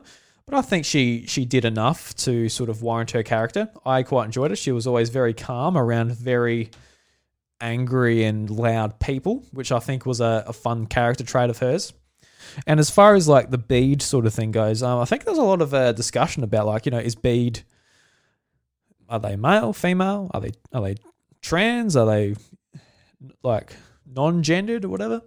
And it would be interesting to tackle a story like that, or well, not even tackle a story like that, but just have a character that represents that. Especially when you've got so many characters in the game, and you could sort of put out there that this is a trans character. Cool. The only thing I could say against that though was people in that community. I feel a lot of people might take it maybe the wrong way, being the big. The bad character in the game, the rude one, the one you don't like, they are the one who got made trans, rather than the friendly rival, for example, like Hop, or a character like that. Maybe it could be taken the wrong way. Maybe they didn't want to put that out there, but I don't know. It's interesting because I think there should be some representation as far as that goes in a kid's game. It doesn't have to like hit you over the head with it. I hope it doesn't hit you over the head with it. But just be like, yeah, no, like here's this character. Because it's kind of like a lot of like, female characters in games or male characters in games, just like a character you can point towards and go, that's cool, that's similar to me. So I think, more representation in series like Pokemon and even other Nintendo properties, it's just something Nintendo doesn't do very well. Or maybe apart from Birdo. They do it with Birdo, and it's been in the manual of Mario Brothers 2 for years. So maybe they're ahead of the time on the Birdo front. But as far as like other human characters, not so much. But guys, thank you very much for writing in there. Really do appreciate it. And we're on the home stretch here. So let's have the battle music with Chairman Rose play. And you can tell he's bad. Oh no, you're that bad. You got bloody Emperor music.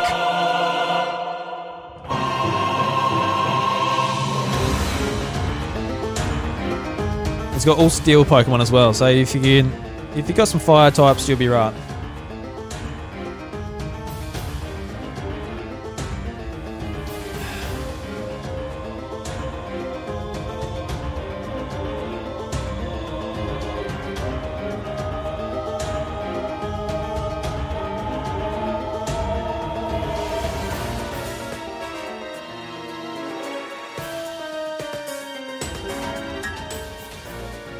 Alright. That's Chairman Rose. Big bad music. And let's move to the final battle with Hop. And Hop is, he's got some good battle music. It's not my favourite, like I said before, but I think like this final version or remix of it is really quite cool.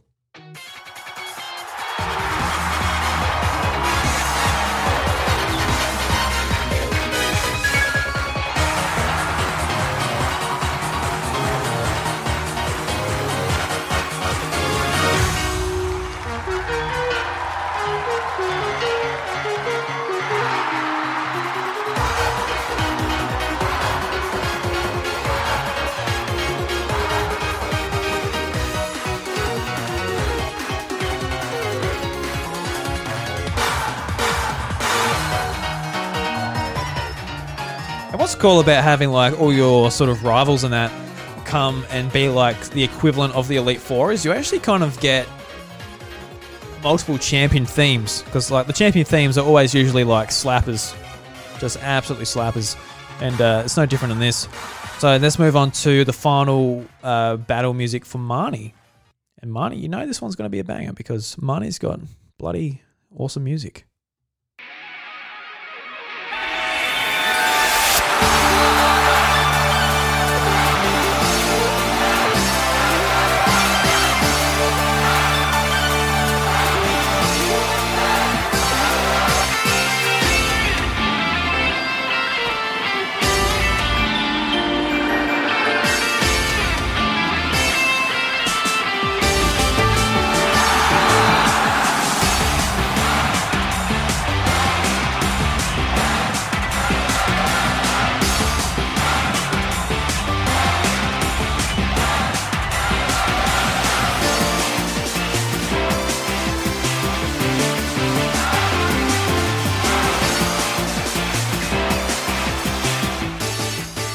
That's one I could sit there and just like listen to on loop, I reckon. It's so good. Just like the normal Marnie music just taken up to that new level. So in the Champions Cup, the Champions Cup, it takes place of the Pokemon League, which is pretty cool. It's like more of like a tournament style battle rather than just you have to beat the Elite Four and congratulations, you beat them, then you move on. So you verse Marnie, Hop, Bede, you verse Nessa, and depending on what version of the game you have, you verse B or Alistair. Then you verse Raihan, which is actually the Dragon type gym leader. Then you verse Leon. So let's move into Champion Leon's battle music, and I've got to be honest, guys, like Champion Leon's music,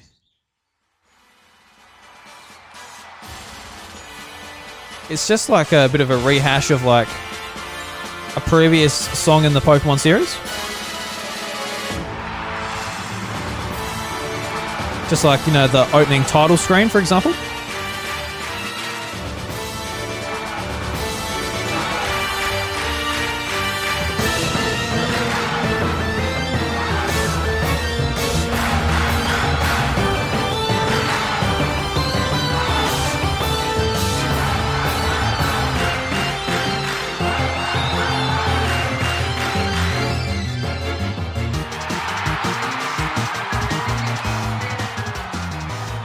There's like lots of bits to it, but I absolutely love like this the crowd sounds and like all of the battle music. It just makes it feel so much more grand.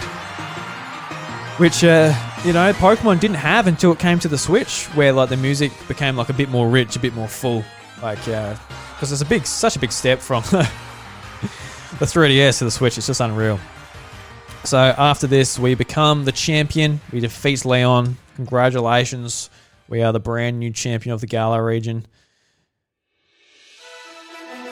Yes. Well done.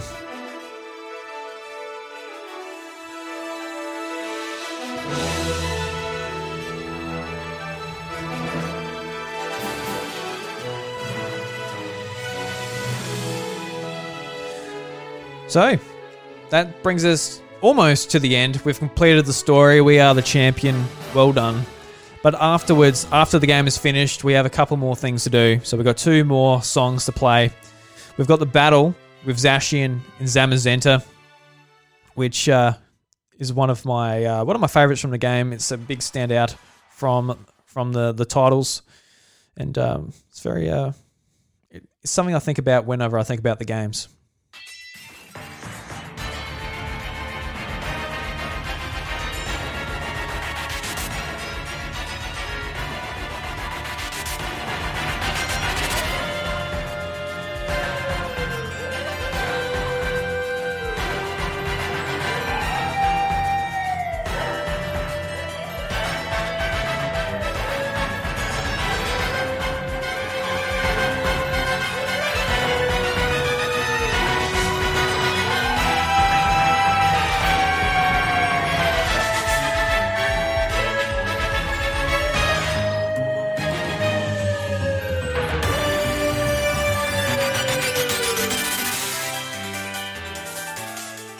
So yeah, congratulations. You got your Zamazenta or Zacian. Well done.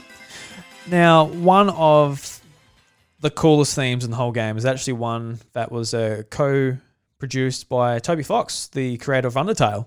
And he done the battle music for the Battle Tower that is actually Rose Tower that you have access to at the end of the game. So without further ado, let's jump into that one, because everyone was really excited about this because Undertale has unreal music, and all the music and everything in that game was created by Toby Fox. So having a track in Pokemon was really, really awesome. So this is one of the best ones in the whole game. Definitely one of the top 3, I would say, alongside the gym theme and Marnie's battle theme. So let's go.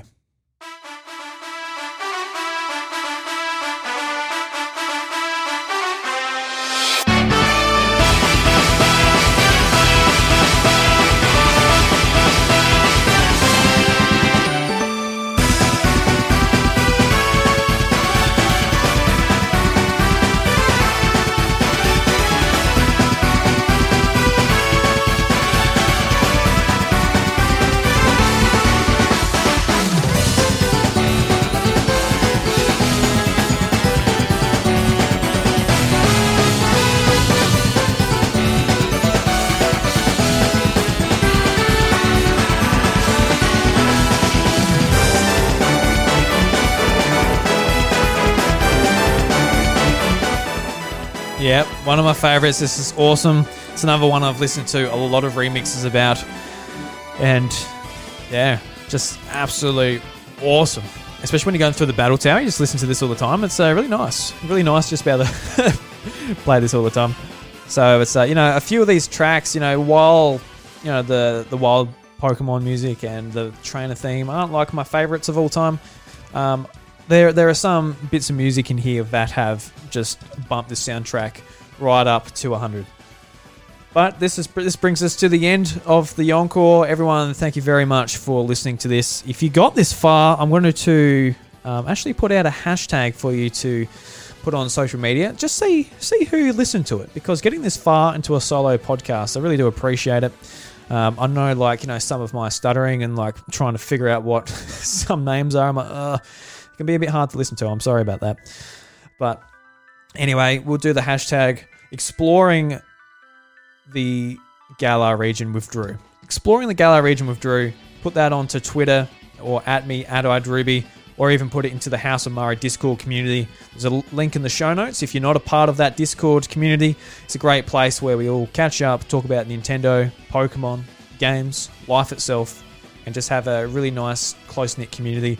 It's nice and small, so, if you want to actually make relationships instead of just being scrolled past like a lot of big Discord communities out there, it's a great place for that. So, anyway, guys, thank you very much. And the doors to Encore at the House of Mario are closed. I'll catch you later.